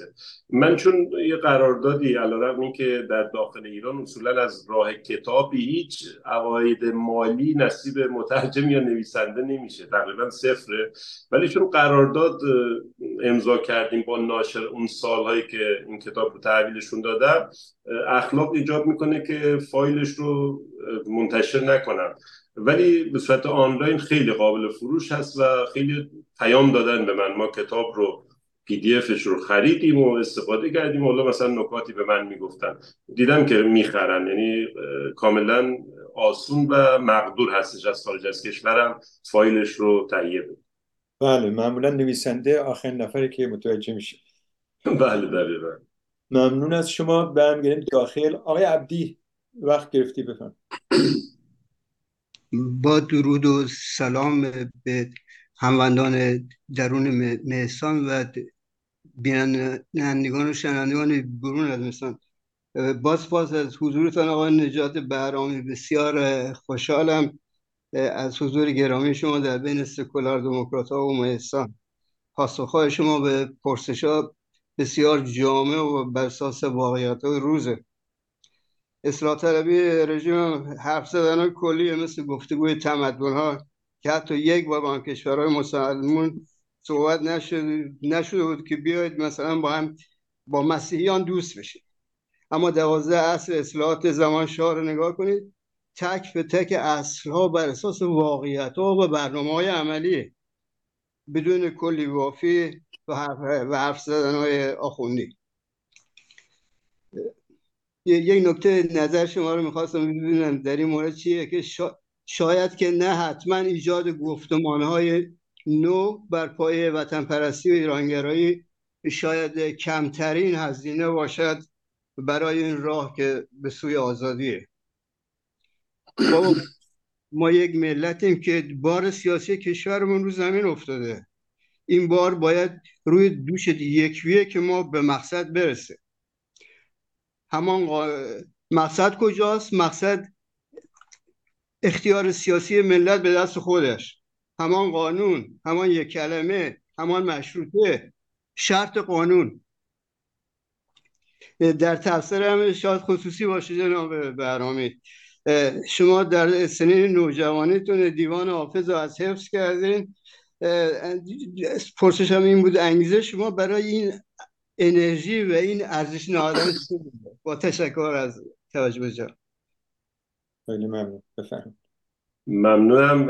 اگه اشتباه نکنم جناب عبدی عزیز، من کاش میدونستم شما حالا بیشتر میشناختمتون، چون شما معلومه من رو میشناسید یا حالا توی فضای اینترنت خوندید یا واقعا منو میشناسید. در هر صورت خیلی خوشحالم از صحبتاتون و خیلی به من لطف داشتید شما. حالا از همین آخری، بله من بسیار به ادبیات علاقه‌مند بودم. من خودم کرد هستم، برخلاف اون چیزی که یه سری از حالا قومگراها، تجزیه طلبها میگن، اینکه زبانهای غیر فارسی تحت ستم هستن و از این صحبتها. زندگی شخصی من نشون داد که واقعا اینجوری نیست. من سال دوم راهنمایی بودم، یعنی کلاس 8 به اصطلاح، کل دیوان حافظ رو من حفظ کردم. علاقه من بودم و معلمی داشتیم که خب چون میدید که من خوب شعر رو از رو میخونم، تشویق کرد و خیلی در مدت کوتاهی هنوز هم دیوان حافظ رو بعد از گذشت شاید 40 سال یک بیتی رو از اولی غزل میخونن، من شاید هنوز حضور ذهن دارم که تا آخر اون غزل رو بخونم و واقعا هم لذت میبرم. ادبیات فارسی یک منبع بسیار غنی و واقعا یک شگفتی بزرگ هست. یعنی ما گاهی قدر چیزهایی که داریم رو نمیدونیم. گاهی مثلا فلان قطعه موسیقی با فلان شعر از یکی از شاعران بزرگمون و با فلان نوازنده همینجوری میشنویم، از کنارش رد میشیم و متوجه نیستیم که واقعا چه منبع غنی از فرهنگ و شعر و موسیقی رو ما داریم استفاده میکنیم و لذتش رو میبریم. در مورد نکات اول هم واقعا من قبول دارم و سالهاست که من تمرکزم روی این مسئله است که برای ساختن ایران باید ایران رو دوست داشت. بزرگترین لطمه‌ای که کشورهای مثل عراق و افغانستان خوردن اینه که هویت‌های دیگه اومده و بر هویت ملی اونها چیره شده، غلبه کرده. یعنی مثلا فلان شخص افغان که شاید دوست من هم باشه، وقتی از هویتش میپرسی مثلا یا هویت مذهبیشو میگه من مسلمانم. خب مسلمان هستی، خب خیلی هم خوب، ولی کجایی هستی؟ یعنی این که من افغانستانی هستم و نمیگن. یا مثلا میگه من پشتونم، یا میگه من هزاره هستم، یا من تاجیک هستم. این نشون میده که این چسب ملیت خوب کار نکرده به هر دلیلی و عمل نکرده و متاسفانه هویت‌های دیگه وقتی بچربه بر هویت ملی، اون کشور روی رستگاری نخواهد دید. یعنی اون کشور دیگه انرژی ها و اهتمام ها و هم و غم ها دنبال اینه که اون هویت فرعی رو بولد کنن، برجسته کنن. مسلمان دنبال این که مسلمانیش رو بولد کنه و جار بزنه، نمیدونم مسیحی همینطور، فلان قومیت زبانی همینطور، فلان نمیدونم هویت حتی جنسی همینطور. این چیزی که ما در سالهای بسیار حساسی که مردم دارن برای مبارزه با جمهوری اسلامی خون میدن، نمیدونم جوانهاشونو میدن، چشمشونو میدن، اما همزمان کسانی هم هستن که علیرغم اینکه مدعی هستن دارن با جمهوری اسلامی میجنگن، به جای ملت ایران میان هویت‌های دیگه‌ای رو بولد میکنن، برجسته میکنن. این اتفاقا هم به حفظ جمهوری اسلامی منجر میشه و هم اگر جمهوری اسلامی بره و این هویت‌ها بچربه بر هویت ملی ایرانی ها، دنیای بدتر از جمهوری اسلامی در انتظار ایران خواهد بود. این رو به جرئت میشه گفت، ولی اون که کسی بگه تو داری میترسونی از دوره بعد از جمهوری اسلامی، پس احتمالاً نمیدونم صادراتی هستی، احتمالاً دلت میخواد جمهوری اسلامی بمونه. ولی واقعاً بحث شوونیسم و نمیدونم اون ناسیونالیسم کور و اینجور چیزها نیست. اصولا ما نباید بگیم ناسیونالیسم ترم یک مفهوم غربی هستش که برای خود اونها، ما میهن دوستیه که بسیار یک مفهوم فراتر از ناسیونالیسم است و اون شکل گرفتنش و پا گرفتنش، ما هزاران سال هستش که ملت بودیم، ما اقوامی، سلسله هایی که فارسی زبان هم نبودن وقتی اومدن و ایران رو گرفتن، آیا کسی اینها رو اجبار کرده که زبان فارسی رو زبان دیوانی خودشون، زبان رسمی کشور قرار بدن؟ آیا ما اگه ما زور داشتیم، خب کشور تصرف نمیشد مثلا توسط سلجوقیان، ولی چرا سلجوقیان اومدن؟ حتی سلجوقیان غرب بعدها اون قلمرو عثمانی هم فارسی رو بردن، حتی زبان دیوانی امپراتوری رقیب ایران یعنی عثمانی هم فارسی بود. اینها مسائلی هستش که بسیار به نظر من باید بهش حساس بود. به بهانه نمیدونم متحد بشیم و اتحاد داشته باشیم نیایم یک هویت‌های استالین ساخته ای رو، شما بحث مثلا قومگرایی و بحث خلق‌ها رو آوردن، حالا مثلا کلمه اتنیکش کردن، فکر می‌کنن اگه اتنیک بشه چون با کلاستر پذیرشش همون خلق‌هایی هستش که یعنی یه زمانی تو شوروی چون حکومت کمونیستی بود، حکومت طبقه کارگر و کشاورز بود و مثلا دیگه میخواستن استعمارگر نباشن مثل دوران قبل از انقلاب اکتبر، گفتن خب باید چیکار کنیم با کشورهایی که متحد رقیب ما هستن؟ گفتن که بله، بخشنامه‌ای که حتی بودجهش مشخصه، حتی اسم جمهوری ها رو هم استالین به صورت مشخص آورده و اینها رو به عنوان مثلا برجسته کردن خلقها و گروهک ها و نمیدونم اون قومیت ها، اون کشوری رو که رقیب ما هست و دشمن ما هست تحت فشار قرار بدیم، ضمن اینکه حضور مستقیم هم نخواهیم داشت که به عنوان بریم و کشور رو تصرف کنیم و مستعمره خودمون کنیم.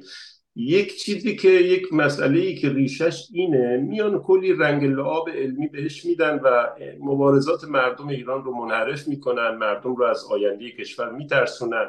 اون نیروی نظامی که ممکنه از جمهوری اسلامی ببره، براش این اهمیت داره که حالا جمهوری اسلامی بره آیا آشوب نمیشه، آیا جنگ داخلی نمیشه، براش مهمه اینها. و وقتی من بیام 1000 تا هویت درست کنم، 1000 تا ملت از خودم خلق کنم، همون نیروها رو اتفاقا در وهله اول میترسونم، مردم رو میترسونم از آینده. اینکه واقعا اشاره خیلی درستی کردید و اینکه ملی گرایی و اون میهندوستی و هویت ملی رو وقتی ما نگه داریم داشته باشیم، حالا فردا پس فردا نمیدونم امسال نشد سال دیگه بالاخره این جمهوری اسلامی میفته و برای ساختن دنیای بعد از جمهوری اسلامی ما به این چسب و به این اهرم نیاز خیلی مبرمی داریم.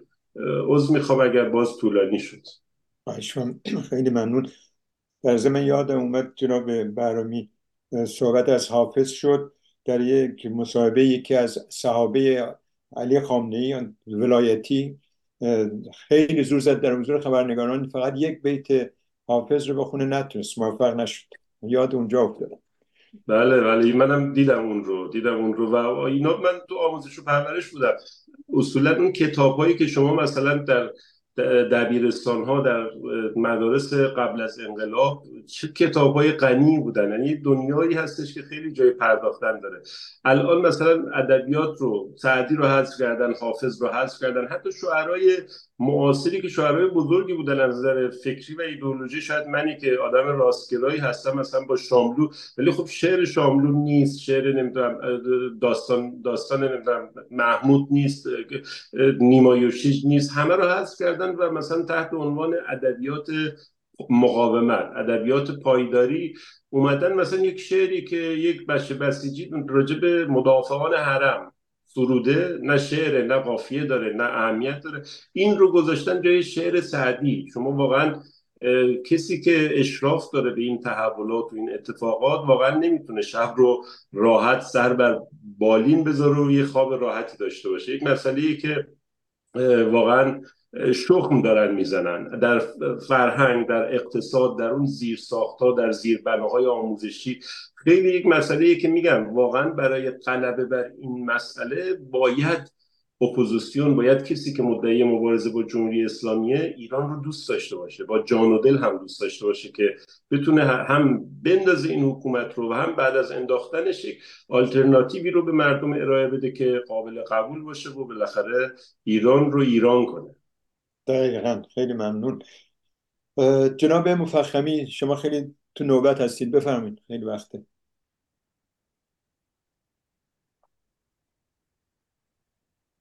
بله، با درود به جناب بهرامی و مهستان.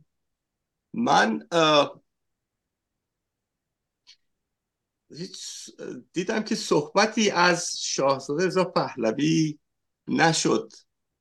من حالا نظر شما رو نمیدونم، ولی میخواستم این چند تا سوال ازتون بکنم که و یه چیزی هم بگم که یه واقعیتی که در لحظه کنونی شاهزاده رضا پهلوی تمام همتش رو اونجوری که میگوید گذاشته از روی مقابله با جمهوری اسلامی و اصلا راجع به نوع حکومت آینده هیچ اظهار نظری نمیکنه و خودش هم میگوید که این رو به عهده اگر جمهوری اسلامی رفت به عهده یک رفراندوم میگذارد که مردم واقعا نوع حکومت رو، حالا چه پادشاهی مشروطه چه جمهوری، خودشون انتخاب بکنن.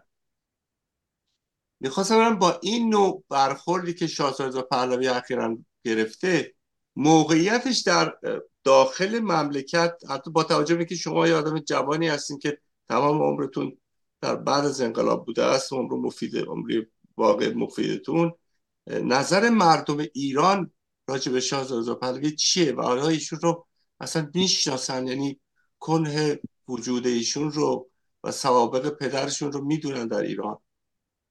خیلی متشکرم. ممنون از شما. بله، ببینید واقعیتش اینه که شاهزاده رضا پهلوی در ایران اگر هم، یعنی من نمیخوام مطلق نگاه کنم، یعنی طیف کسانی که ممکنه فحشی بدن، نمیدونم انتقادی بکنن، حرف تندی به ایشون بزنن، عمدتاً چه به صورت چهره به چهره من دیدم و چه در شبکه‌های اجتماعی، این هستش که چرا ایشون پا نمیشه یه کاری بکنه. یعنی مخصوصا بعد از، یعنی قبل از اعتراضات سال 1401 یا اون جنبش مهسا خیلی دیگه این اوج گرفته بود. این خودش نشون میده که اتفاقا همون کسانی که خیلی تند و منتقدانه با ایشون صحبت میکنن یا ایشون رو مورد خطاب قرار میدن، کسانی هستن که ایشون رو میشناسن و امیدشون ایشونه.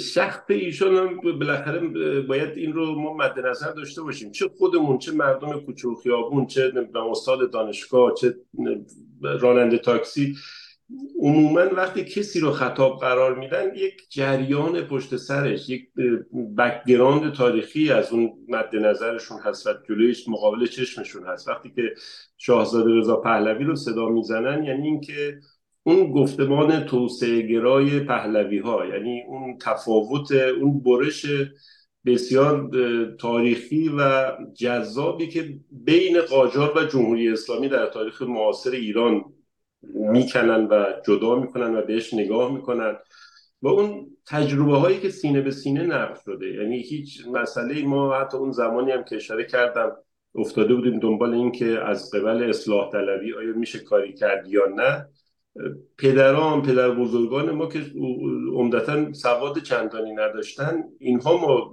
به ما هشدار میدادن که اگر شما میخواید کاری کنید، میخواید فعالیت سیاسی کنید، راهش این نیست. آخونده اینها، از قبل اینا چیزی برای مملکت به دست نمیاد و شما باید بدونید که قبل از انقلاب، قبل از اینکه اینا بیان، اوضاع کشور چطور بود.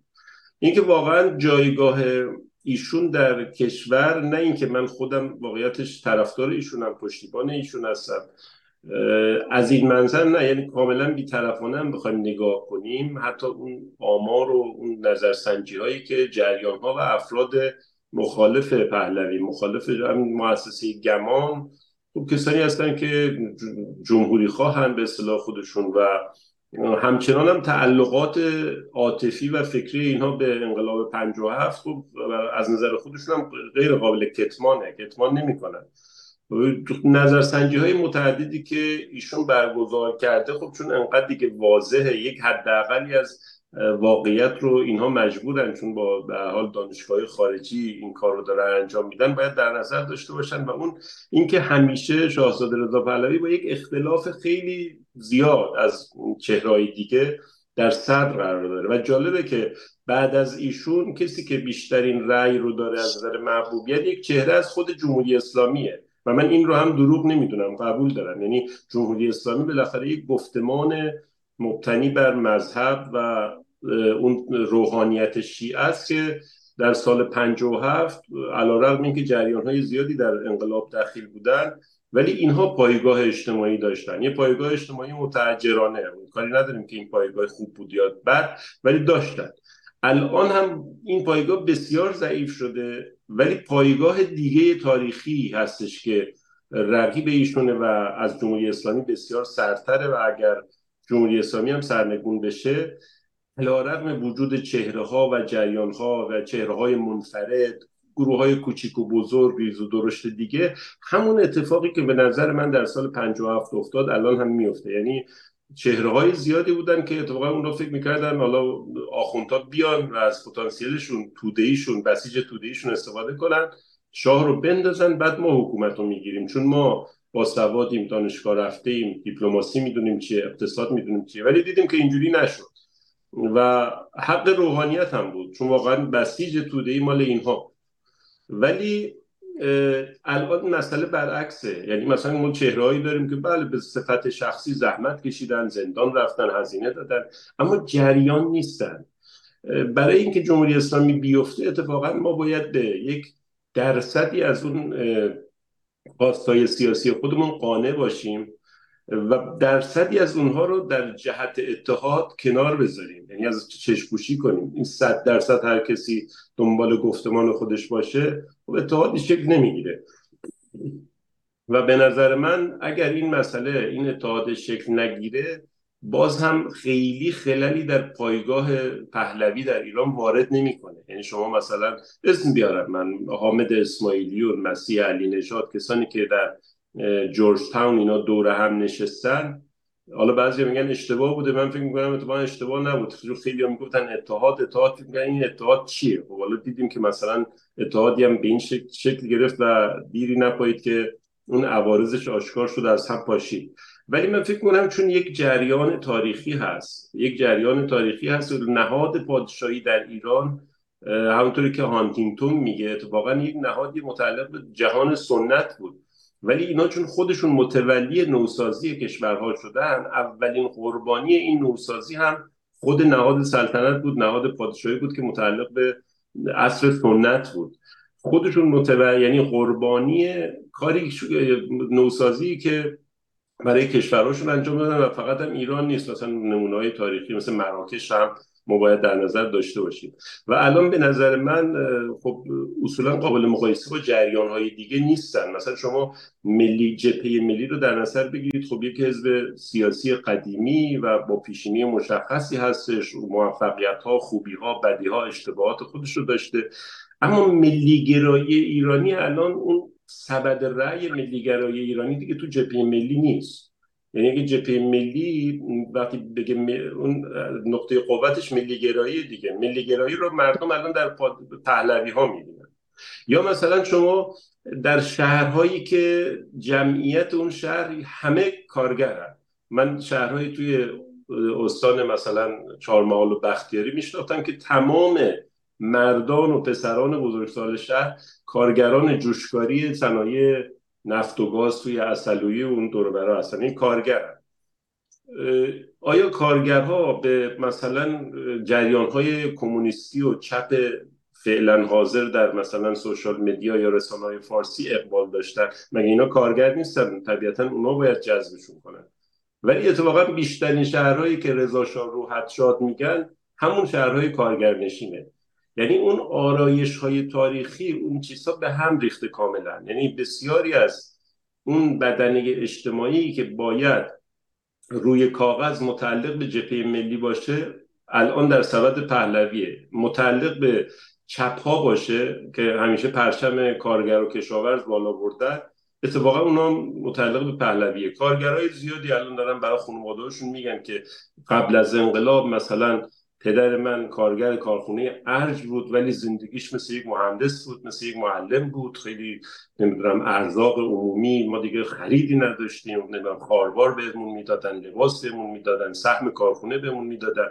این بزرگترین تبلیغه، این بزرگترین پایگاهه و این چیزی هستش که با رسانه، علیرغم اینکه رسانه ممکنه مدتی جمعیت محدودی رو فریب بده، با رسانه و با فلان تلویزیون طرفدار تجزیه ایران این مسئله به هم نمیخوره به نظر من، چون سینه به سینه و چهره به چهره این مسئله در بین مردم ایران جا افتاده و اون نفرتی که الان مثلا از انقلاب 57 هست واقعا قابل کتمان نیست. شعارها، حتی بازنشسته ها، حتی کسانی که اعتراضات معیشتی داشتن، ما اشتباه کردیم که انقلاب کردیم، و این چیزی نیست که واقعا یه عده‌ای مثلا برای اینکه دل خودشون رو خوش کنن گفتن آقای تلویزیون من و تو و تونل زمان، این تاثیر اونه. واقعا انقدر اگر قرار باشه این جریان ها قضیه رو ساده سازی کنن برای دلخوشی خودشون، خب نشون میده که اتفاقا اهل مرد کارهای جدی هم نیستن و واقعا این حذف میشن. مسئله به نظر من اینه، حالا نمیدونم به سوال شما تونستم جواب بدم یا نه یا حاشیه رفتم، ولی این چه کلیتی بود که من از این جریان در حال شاهزاده و پایگاه اجتماعی ایشون و نیروهای مقابل یا در کنار ایشون تونستم ترسیم کنم. مرسی. من یه سال کوچیک دیگه، شما این به حساب این وضعیتی رو که شاهزاده گرفتن، این جریان رو که به دست گرفتن با این ایده‌ای که من گفتم، این رو قبول دارین؟ یا اینکه مثلا بله من عذر میخوام اینو پرسیدید و یادم نبود جواب بدم. ببینید خود شاهزاده نمیتونه مثل یک مثلا رهبر یه حزب عمل کنه، چون به همون مقدار آسیب پذیر میشه. یعنی این که بیاد بگه به صورت شفاف همه چیز رو مرامنامه و اساسنامه بنویسه، این میشه دبیرکل یک حزب. واقعا این نقش فراحزبی و فراجناحی رو که ایشون سالهاست گرفته، ممکنه مثلا من و شما رو اگر طرفدار ایشون باشیم گاهی عصبانی کنه. گاهی من دیدم کسی که خیلی طرفدار ایشون هست مثلا خیلی تو جمع‌های خصوصی داد و بیداد میکنه که این چه حرفی بود زد، این چه موضعی بود که گرفت. ولی یه خود از احساسات که دور میشیم میبینیم که اتفاقا اگر ایشون این نقش فراجناحی خودش رو ازش عدول کنه، به همون سرعت به مثلا سرنوشت احزاب، گروه‌ها، تشکیلاتی که تأسیس شدن و اعلام وجود کردن و چندین بیانیه دادن و دوباره محو شدن، به اون سرنوشت دچار میشه. اینکه واقعا بعد اینکه خب شناختی هم که از ایشون هست و تجربه و سابقه ایشون نشون داده که واقعا این هم یک حرف دروغینی نیست که من الان اینجوری بگم و بعد وقتی جمهوری اسلامی افتاد دبه کنم، من مثلا قشر روحانی و خمینی. واقعا ایشون نشون داده که اصلا قدرت طلب نیست و دنبال قدرت نیست. اما این مسئله به همون اندازه که مثلا یک پادشاهی خواه رو ممکنه نگران کنه، به نظر من اگه یه خود بازتر فکر کنیم این اتفاقا با یه امیده، با یه امیدواریه. چرا که ما اون دوره رضا شاه رو، یعنی دولت مقتدر توسعه گرا رو که مثلا تو قرون 17 و 18 تو اروپا هم بوده، یعنی فقط ما نبودیم، باید اون دوره رو یک کشور بگذرونه، ما اونو گذروندیم. و الان اتفاقا اگر مردم هم رأی بدن بعد از جمهوری اسلامی نظام پادشاهی، نظام مشروطه رو ترجیح بدن، به نظر من ما اتفاقا به یک شاه خیلی مقتدر مثلا دیکته کنه همه چیز رو نیازی نداریم. اتفاقا شخصیت ایشون، منش ایشون، مرام ایشون اتفاقا بیشتر سازگاره، چون از اون دوره رضاشاهی ما عبور کردیم و اون جامعه و اون ملی، یعنی ملت شدن ایران رو، تأکید بر ملت شدن ایران رو، اون باز تولید ملت ایران رو که مثلا در دوره رضا شاه مشاهدش بودیم انجام شده و خیلی نیازی نیست که مثلا ایشون حالا از جمهوری اسلامی و دستگاه سرکوبش که عصبانی هستن یه عده‌ای میگن نه این کسی باید باشه مثل رضا شاه، بیاد پدر آخوند در بیاره، فلان کنه، بهمان کنه. اتفاقا برعکس، جمهوری اسلامی که بیفته خیلی از مسائل حل میشه. به نظر من خیلی از مسائل هم حل نمیشه که بالاخره باید یک ملت با دوراندیشی و با درایت و با صبر و حوصله حلشون کنه. ولی ایشون به نظر من برای این مقطع اتفاقا با این اخلاق، با این سوگیری ها و با این جهتگیری ها بسیار مناسب تره تا یه شخصی باشه که مدام امر و نهی کنه و یک شخصیت اقتدارگرا از خودش به نمایش بذاره. سپاسگزارم، خیلی متشکرم. جناب مفخمی خیلی راضی به نظر میرسن از پاسخ. خیلی ممنون. بله. آقای دانشور وقت گفت. من به دو نکته میخوام اشاره کنم خیلی کوتاه. نکته اول این که بحث همین اخیر بود بین آقای مفخمی و جناب سخنران ما. این حرف کاملا درسته که نقش فراجنایی شاهزاده میتونه خیلی موثر باشه، این کاملا درسته. این حرف هم کاملا درسته که ما از دوره حکومت‌های اقتدارگرای پادشاهی قرن 17 گذشتیم. یعنی با سقوط جمهوری اسلامی ما میتونیم یک پادشاهی دموکراتیک، یک نظام دموکراتیک با به شکل در واقع پادشاهی داشته باشیم. این هم حرفای درسته. ولی یه نکته وجود داره که ما هنوز به اون مرحله دموکراسی نرسیدیم و بیرونشیم. سوال اینجا این میمونه، باقی مونه که یک قدرت فراجنایی یا یک شخصیت فراجنایی ملی مثل شاهزاده پهلوی وقتی میتونه مؤثر باشه که، یعنی در این تحول میتونه مؤثر باشه که یک قدرت فراجنایی رو تشویق کنه. یعنی که برای که شما جمهوری اسلامی رو به حال گذر کنین احتیاج به قدرت دارید. بدون قدرت جمهوری اسلامی میره کنار را به هر شکلش. اون قدرت اگر بخواد وضعیت شاهزاده پهلوی رو در آینده در واقع به شکل یک پادشاه دموکرات، یک پادشاهی که مسئولیت اجرایی نداره و سمبل در کشور، که خیلی هم میتونه مفید باشه برای کشورهایی که پادشاه رو دوست دارن، وقتی میتونه این عملی باشه که این پادشاه همین الان پادشاهی مثلا فرضی آینده ما، همین الان که یک اعتبار فراجنایی داره، این اعتبار فراجناییشو به کار بندازه برای شکل‌گیری یک قدرت فراجنایی. این کار میتونه بکنه. در این صورت به این دلیل میتونه بکنه که وقتی فراجنایی رو قدرت رو میبینه، این کار شده در تاریخ، مثلا در موضع خود شاه سیانوک گاهی نقش رو بازی کرده، حتی مجبور شده نخست وزیر هم بشه. حالا کاری بیرون ندارم. این نکته اول. نکته دوم که میخواستم بگم سر جریان لیبرتاریان ها بود که شما یک کتاب ترجمه کردین. آدم تعجب میکنه که این مسئله مثلا تو ایران امروز مطرح میشه و بحث میشه، در حالی که این مسئله بیشتر بحث افراطیون لیبرال تو امریکا، حتی تو اروپا هم نیست و نگاهشون به قضیه مثلا بحث فلسفیشون اینه که هرچی دولت کوچکتر باشه آزادی بیشتره. به همین دلیل میگن دولت رو میگن یک شر ضروری. خب این نگاه خیلی غلطیه، به خاطر که نگاه ضد دموکراتیکه. برای که دموکراسی مدرن امروز بحث آزادی اساسیه و بحث آزادی رو لیبرتاریان ها فقط آزادی منفی و حقوقی میبینن، در حالی که آزادی فقط آزادی منفی و حقوقی نیست. آزادی یه بچه دیگهش آزادی مثبته. یعنی فرض کنم این در کشوری مثل امریکا صدها هزار آدم ها هستن که نمیتونن از آزادی حقوقی و منفیشون استفاده کنن. چرا نمیتونن؟ برای که کسی که خونه نداره، کسی بیماره، کسی نمیتونه زندگی روزانه‌شو اداره کنه، این چه بهره مندی میتونه داشته باشه از آزادی‌های فردی، از حق آزادی من بیان، حق آزادی اجتماع؟ استفاده نمیتونه بکنه و عملا هم نمیکنن. برای همینه که تو بچه دوم آزادی، یعنی آزادی منفی، تو کشور اروپایی بیشتر بهش توجه شده و خیلی موثره و اون عبارت از این است که وظایفی دولت داره در مقابل شخص. اون وظایف کمک میکنه به آزادی‌های مثبت شخص.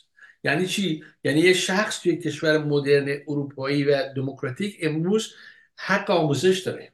دولت باید این حق رو اجرا کنه، کسی دیگه نمیتونه اجرا کنه. حق داشتن مسکن داره، سرپناه داره، نمیتونه کنار خیابون بخوابه. اینو کی باید انجام بده؟ این دولت باید بکنه. حق نمیدونم داشتن حداقل معیشت رو داره. اگر بیماره، اگر مشکل داره، اگر نتونسته در مسابقه اجتماعی هم پای دیگران بره، احتیاج به کمک داره. این کمک دولت در اختیارش باید قرار بده. اینه که این بحث ما توی ایران هم من فکر می‌کنم در واقع بحث اقتصاد دولتی یا خصوصی خیلی نیست. مشکل ما قبل از اینا فقدان آزادی و دموکراسی بوده در ایران، وگرنه این امر بدیهیه که یکی از چیزهای پایه‌ای خیلی مهم تو دموکراسی وجود یه سیستم درست مالیاتیه. وقتی مردم مالیات میدن، وقت دولت نوکر مردمه برای که زبون مردم بلند میشه. دولتی که تو کشور ما به مردم کاری نداره، از شیر نفت درآمدشو داره، خب معلومه دموکراسی هم توش پایه نمیگیره، بنیاد نمیگیره. بنابراین من فکر می‌کنم که این بحث‌های نمیدونم پاست‌های لیبرتاریان های امریکایی که تو خود امریکا مشکل آفرین شده، امروز در جهان یه اقلیت کوچولی بخش بزرگ ثروت جهانی در اختیارشونه و بخش بزرگی از جمعیت کره زمین در فقر رو نابسامانی میکنه. و این دروغ کاملا مطلقیه که لیبرتاریانی ها میگن که کوچک بودن دولت باعث رفاه و ایجاد شغل و کار میشه. همچین چیزی نیست. بعد از جنگ جهانی دوم تمام تجربه تاریخی نشون میده که کشورهای اروپایی که تو جنگ صدمات ناجوری دیدن، مثلا مجبور بودن سیب زمینی امریکایی‌ها رو بخورن که ادامه حیات بودن، با ایجاد دولت‌های رفاه ملی کاملا خودشون بالا کشیدن، در سطح نخست جهان قرار گرفتن. این حرفایی که دولت کوچیک باشه بزرگ باشه، اینا خیلی اهمیت نداره. اون چه اهمیت داره اینه که دموکراسی و آزادی‌های فردی، چه آزادی حقوقی یعنی آزادی منفی و چه آزادی‌های مثبت یعنی وظایف دولت نسبت به شهروندان، که شهروندان بتونن برای پیشرفت فردیت خودشون، برای چه معنوی چه مادی حرکت کنن، اینا اهمیت بسیار زیادی داره و تجربه تاریخی هم درستش نشون میده. بنابراین من فکر می‌کنم ایرانی‌ها نباید دنبال این بحث‌های خیلی قلابی که لیبرتاریان یا آمریکایی مثلا طرح می‌کنن دنبال اینا برن. برای آینده ما اصلا هیچ مفید نیست. تجربه تاریخی هم نشون داده در دنیا هم چه اتفاقاتی خیلی مفید نبوده. خیلی ممنون. مرسی از شما. بفهمید. بله، من با این نکته مهمی که اشاره کردید کاملا موافقم. یعنی اینکه همونطور که اشاره کردم یه سری مفاهیم چپ رو ما به صورت ترجمه گرایی وارد کشور کردیم که از اصلا مسئله ما نیست و خیلی راجع به اینا صحبت شده و از اون طرف هم تو جریان راست همین موزل رو داریم. یعنی مسائلی که صرفا حاصل ترجمه است و تلاش برای تعمیم اینها به شرایط ما که اصلا اون شرایط واقعا شرایط کاملا متفاوتی با شرایط برخی کشورهای غربی است و همونطور که شما اشاره کردید حتی تو کشورهای غربی و حتی تو امریکا هم اون شرایط هنوز به هر حال مساعد چنین ایده ها و چنین افکار انتزاعی نیست. این رو من کاملا قبول دارم. اون تو خب یک چیزایی هم هستش که اتفاقا به دموکراسی هم مرتبطه. بحث دولت گسترده، خب یک بحثی هستش که خیلی مهمه. یعنی اون چیزی که فریدمن مطرح میکنه، یعنی ما بحث آزادی اقتصادی، هم خود آزادی اقتصادی بخشی از آزادی گسترده‌ایه که افراد باید ازش بهره مند باشن، یعنی مالکیتشون، کسب و کارشون، بیزینسشون به هر حال توسط دولت محدود نشه، کنترل نشه. و یکی این که بالاخره خب آزادی اقتصادی به دنبال خودش دموکراسی رو تثبیت میکنه. یعنی شهروندانی که دستشون تو جیب خودشونه، واحدهای اقتصادی مستقل از دولتی هستن و اینها تعداد این شهروندا هرچی بیشتر باشه دموکراسی واقعی تره، دموکراسی به شکل توده‌ای در نمیاد. این حکومتی که بخش اعظمی از جمعیت فعال کشور حقوق بگیرش هستن، طبیعتاً با دموکراسی مشکل به وجود میاد و دولت هم میتونه این جمعیت رو هر زمانی کنترل کنه. مثل همین کارمندان دولت در ایران که خب در تظاهرات‌های حکومتی، در انتخابات‌ها علیرغم نارضایتی میبینیم که دقیقه 90 خیلی هاشون راضی میشن، حالا خیلی هم به صفت شخصی مقاومت میکنن و هزینه میدن و خب با حکومت همکاری نمیکنن، اما اونا واقعا در اقلیتن. این بحث مهمی هستش، ولی این انتزاعی بودن لیبرتاریان ها توی ایران واقعا یک نکته درستی هستش که من هم در همون نقل قولی که از مقدمه کتاب عرض کردم خدمتتون، من همینو گفتم که این بحث‌ها بسیار بحث‌های انتزاعی و بیجایی برای ایران هست و واقعا الان مسئله ما نیست. در مورد بحث شاهزاده هم یک قضیه مرغ و تخم مرغ به وجود میاد. یعنی اینکه واقعا اگر اون شخصیت کاریزماتیک به یک حدی برسه که به صورت کاملا اقتدارگرا و همه چیز رو خودش تعیین کنه و مثلا گذار رو به این شکل و در این قالب رقم بزنه، عبور از جمهوری اسلامی رو، بعد از تثبیت هم دیگه سخته که چنین شخصیتی یک دفعه تبدیل بشه به یک شخصیت مثلا تشریفاتی و کنار بشینه و اصولا خود مردم هم انتظار ندارن چه این کاری بکنه و باز هم برای هر مشکلی، چه مشکل اقتصادی چه آشوب‌های احتمالی سیاسی در سالهای اولیه بعد از جمهوری اسلامی، ازش انتظار دارن که باز هم مقتدرانه و اقتدارگرایانه وارد میدان بشه و این با اون خواست دموکراتیک و خواست مثلا مشروطه بودن پادشاه ممکنه در تضاد قرار بگیره. ولی من قبول دارم که بله، برای عبور از جمهوری اسلامی بالاخره باید بیشتر فعالیت کرد، بیشتر باید کوشا باشه، بیشتر باید اون پتانسیل های تاریخی و اون پشتوانه مردمی رو به خدمت بگیره و یه مقداری هم خب بحث حالا محافظه کاری هست. این که مثلا من خودم در خارج از کشور نشستم، مردم رو مثلا کاری نکنم که تعدادی از شهروندان رو به کشتن بدم، امری که هم در محمد رضا شاه فقید و هم در شاهزاده رضا پهلوی به زرس قاطع دارم عرض میکنم این مسئله وجود داشته، در شخصیتشون، در منششون وجود داشته. خب در قبل از انقلاب الان بسیاری از مردمی که حتی شاید اون زمان خودشون علیه شاه شعار میدادن در خیابان‌ها، میگن که کاش شاه یه چند هزار نفر رو میکشت ولی نمیذاشت انقلاب بشه. خب به خاطر چنین پیشبینی، به خاطر پیشبینی چنین روزهای، خب واقعا شاه بالاخره نمیتونست این کار رو بکنه و اون اسناد و مدارک و آرشیوهای تاریخی هم که هی بیرون میاد داره این رو اثبات میکنه. اخیراً رادیو فردا هم یه سری رو منتشر کرد که این بحث شکنجه ها و اینها درصد بسیاری از اینها دروغ بوده یا اغراق بوده یا بحث سرکوب و اینا. و واقعا این منشی هستش که من نمیدونم واقعا چجوری میشه تغییرش داد و آیا اصلا تغییرش مفید خواهد بود یا نه. ولی اون نگرانیه رو من به شخص خودم به عنوان یک شهروند ایرانی دارم که اگر یک شخصیت کاریزماتیک و اقتدارگرا خیلی نقش اساسی به تنهایی داشته باشه در سرنگونی جمهوری اسلامی، دیگه نمیشه ازش انتظار داشت که یک پادشاه مشروطه باشه. ممکنه پادشاه مطلقه بشه، مخصوصا اینکه بحران‌های زیست محیطی، قومگرایی، نمیدونم دخالت همسایه‌ها و اینا در کشوری مثل ایران خب یک رنگ و بوی دیگه‌ای داره و بسیار بسیار جدی هست و اینها ممکنه مردم رو هم مشتاق کنه که باز به اقتدارگرایی و به یک حکومت غیر دموکراتیک رو بیارن، چیزی که دیگه در این سده و در این دوران خب نیاز ما نیست، برعکس اون چیزی که مثلا من اواخر دوران قاجار و ظهور شخصیتی مثل رضا شاه رو مثلا مثبت میدونم، این رو اینجا دیگه در این برهه به شخص مثبت نمیدونم. امیدوارم که تونسته باشم حالا تا حدی جواب داده باشم به سوالات و نکات بسیار کلیدی و مهم دوستان و نمیدونم باز هم دوستان دیگه هستن برای بله ما کمتر از یک رو وقتی جناب بهرامی. آقای دانشورم یک واکنش کوتاه دارن و یکی یا دو تا نوبت وقتمون هم تموم میشه.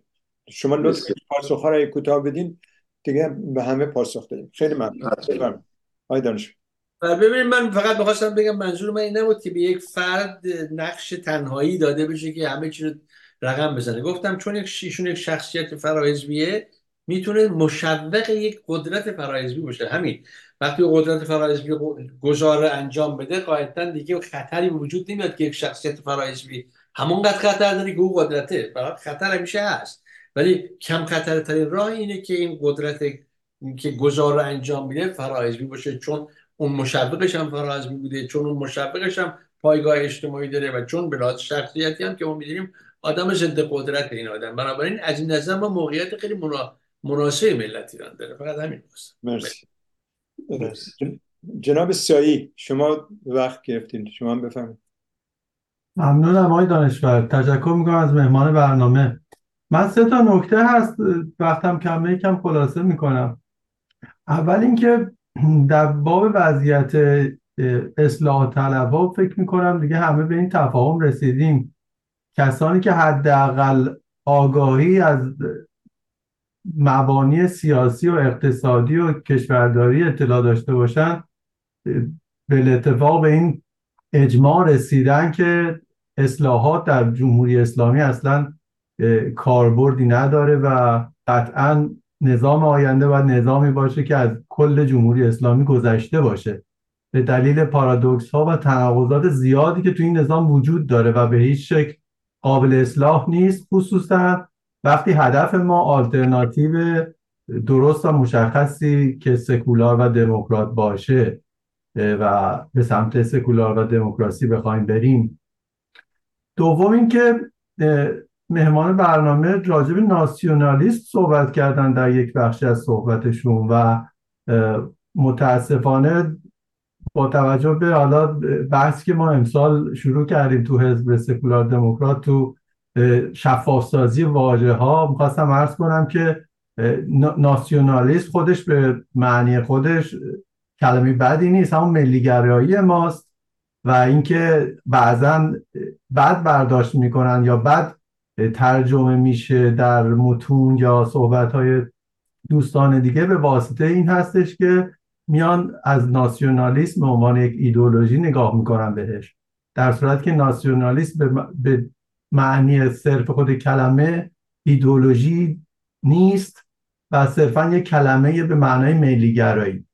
ولی اگر شما بیاین ناسیونالیسم رو تقلیل بدین معناشو و با مفاهیم دیگه به هم بیامیزید و در هم به اصطلاح آمیخته کنید، اون وقت میشه یک ناسیونالیسم، میشه به صورت ایدئولوژی، مثل چیزی که آلمان نازی استفاده میکرد یا موسولینی استفاده میکرد، یا اگر شما بیاین الان جدیداً از ناسیونالیسم اسلامی صحبت میکنن، وقتی شما بیاین با یک ایدئولوژی مخلوطش کنین اون موقع میشه ایدئولوژی. ولی وقتی راجع خود ناسیونالیسم صحبت میکنیم، به نظر من یکی از مهمترین مطالبی هست که الان توی این فاز مبارزه برای مردم ایران لازمه که تمام اقشار و اون کثرت‌گرایی رو بیارن زیر یک چتر و در مقابل جمهوری اسلامی عملاً استوار کنیم. ممنون از شما. آقای سایی خیلی ممنون از شما. البته بحث ناسیونالیست اونجا که من میدونم نبوده و نیست تو چارچوب بحث امشب منم نیست. حالا جناب بهرامی اگه واکنش داریم بفهم. ممنونم. بله من هر دو نکته رو یعنی مناقشه‌ای باش ندارم. مثلا نکته اول که اصلاح طلبی در جمهوری اسلامی یعنی در ایران کلا تموم شده، به این مفهومی که ما سالهای اصلاحات داشتیم به خاطر همون تناقضات، این کاملا نکته هستش که بنده هم میپذیرم و قبول دارم و تاکید کردم.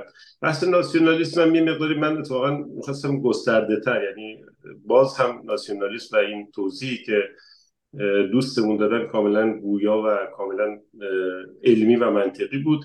یک تفاوت خیلی ظریفی وجود داره. ناسیونالیسم در اروپا معمولا بعد از فروپاشی امپراتوری مقدس اون به هر حال ظهور دولت ملت ها شاهد بودیم که خب از اونجا به صورت یک مفهوم حقوقی در اومد برای تثبیت، برای به هر حال پررنگ کردن مفهوم ملت خودشون، ملیت های نوظهور بعد از امپراتوری مقدس. در ایران ما اعتقاد داریم که بسیار قدیمی‌تر و گسترده‌تره، چون ما اینکه یک امپراتوری مذهبی فرو بپاشه و از دلش ملت ایران، دولت ملت ایران وجود بیاد، ما اینجوری هم نبودیم. ما بسیار فراتر از این دولت ملت بودیم و ملت ایران سابقش بسیار بیشتر از اینه و برای همین وقتی میگیم ناسیونالیسم ممکنه مثلا اتفاقا این تقلیل بده و الا ما ناسیونالیسم وسیع‌تر و قدیمی‌تر و گسترده‌تری رو برای ایران مد نظر داریم.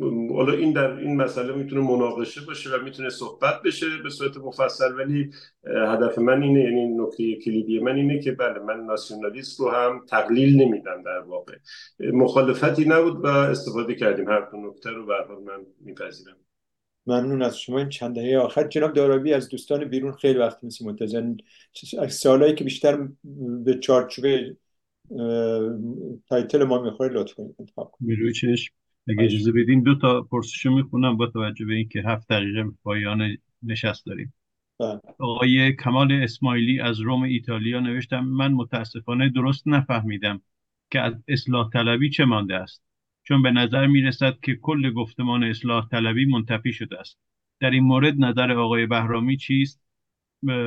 پرسش بعدی هم از روم ایتالیا، خانم فریده نیکومرام: من میخواهم عنوان سخنرانی آقای بهرامی را برعکس کنم و بپرسم آنها که از اردوگاه اصلاح طلبی جدا شده اند چه کسانی هستند و چه میکنند؟ و در جواب این پرسش این نکته هم قابل توجه است که حکومت اسلامی جدا شدگان از اصلاح طلبی را آزاد گذاشته تا علیهش مرتب سخن بگویند.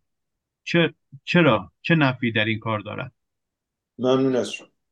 بله، نکته اول اینکه از اصلاح طلبی چه مونده است، همونطور که اشاره کردم به صورت مفصل. در نهایت خیلی کوتاه اگه بخوام عرض کنم، گروهی که حالا لایه دوم اصلاح طلبان محسوب می شدن، اینا به واسطه نسل اول و قدیمی‌تر اصلاح طلب‌ها در دوران سالهای اصلاحات و سالهایی که مثلا دولت روحانی سر کار بود، این رانت‌های رسانه‌ای و رانت‌های اقتصادی کلانی دست پیدا کردن و از طرفی جمهوری اسلامی هم که به این نتیجه رسید که اصلاح طلبان رو در مدیریت کشور، در حیطه اجرایی کشور و در حیطه امنیتی کشور دیگه راه نده، اما در حیطه تبلیغاتی، زمانی که به هر حال تبلیغات به نفع جمهوری اسلامی، مخصوصا در این منبرهای بین المللی که اصلاح طلبان زبانش رو بهتر بلدن، شگردش رو بهتر بلدن، به قول ظریف انگلیسی میتونن صحبت کنن، زبان رسانه ها رو از بر هستن، اینها رو به هر حال بهشون میدون میده در قبال امتیازاتی که همچنان مثلا با وجود دولت‌های اصولگرا شما از یک رانتای بسیار کوچیکی که حالا این رانتای کوچیک برای یک حلقه چند نفره خب قابل توجه و چشمگیره برخوردار باشید، اما در بزنگاه‌هایی مثل رفتن سپاه در لیست تروریستی شما بیاید با زبان حتی اپوزیسیون این رو نفی کنید، این رو به قول معروف بگید که نیروی نظامی کشور نباید تروریستی اعلام بشه، این رو بیایید مثلا با زبان دنیا پسند، با زبان رسانه پسند از جمهوری اسلامی دفاع کنید. به نظر من چیزی که از اصلاح طلب ها مونده و هنوز هم به هر حال با قدرت و با جمهوری اسلامی تعامل داره اینه، یعنی همین بخش هستن که بسیار هم انگشت شمارن. اما در طرف دیگه این که اصلاح طلب‌هایی که از جمهوری اسلامی جدا شدن، خب ببینید یه سری از این اصلاح طلب‌ها که از جمهوری اسلامی جدا شدن عملاً دیگه از چارچوب جمهوری اسلامی عبور کردن، یعنی شما حتی بیانیه آخر میرحسین موسوی دیگه به سالهای طلایی امام و اینجور چیزا اشاره نکرد و کاملا گفت که در چارچوب این جمهوری اسلامی و این قانون اساسی هیچ تحول مثبتی به نفع کشور و مردم صورت نمیگیره. خب ایشون در حصره، هنوز از حصر بیرون نیومده. یه سری از اصلاح طلبای دیگه خب حرفای بی خطری میزنن، یعنی میگن ما دیگه امیدی به انتخابات اصلاحات نداریم، ولی خب کار خاصی هم علیه جمهوری اسلامی کار، یعنی سلبی، دیدگاه سلبیشون رو بیان میکنن اما دیدگاه ایجابی ندارن و در نتیجه این دیدگاه ایجابی نداشتن جمهوری اسلامی و دستگاه امنیتی اینا رو تحمل میکنه. و خب میگم اون قشر اصلی که بدنی اصلاح طلبا رو تشکیل میدادن اونها کسانی هستن که تعداد زیادی از اینها به جبهه براندازها پیوستن. ما اینا همون کسانی بودن که در انتخابات ها شرکت میکردن، در جنبش سبز حضور داشتن، ولی بعدها در خیابان بودن.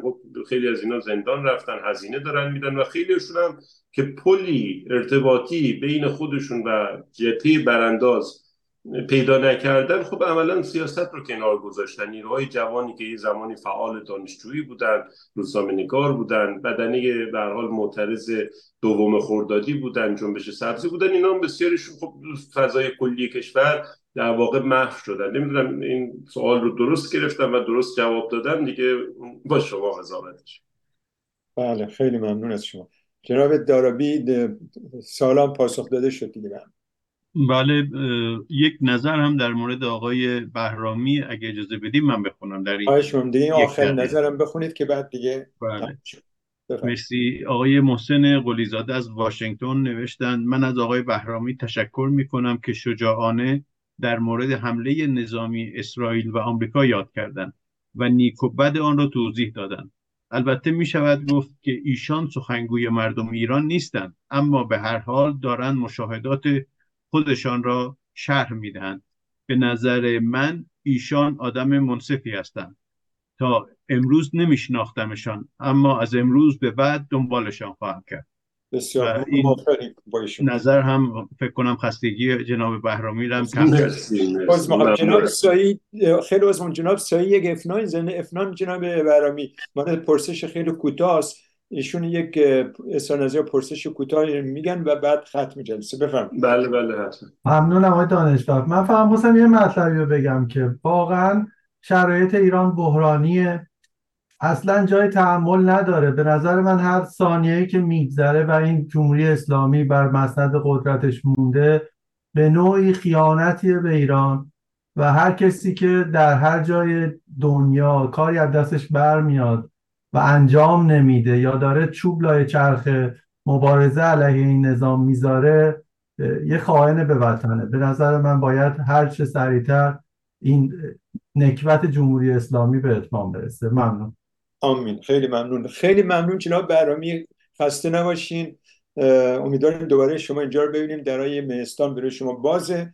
ممنون از تلویزیون میان تیوی آقای سعید بهبهانی، از دوستانی که فعالانه شرکت کردن یا حضور داشتن چه داخل چه بیرون، و با همه خداحافظی میکنیم تا جلسات بعد. بدرود. همگی خسته نباشید. بدرود. ممنون از شما. متشکرم. دعوتتون بزنم. بدرود خوش. بدرود دوستان.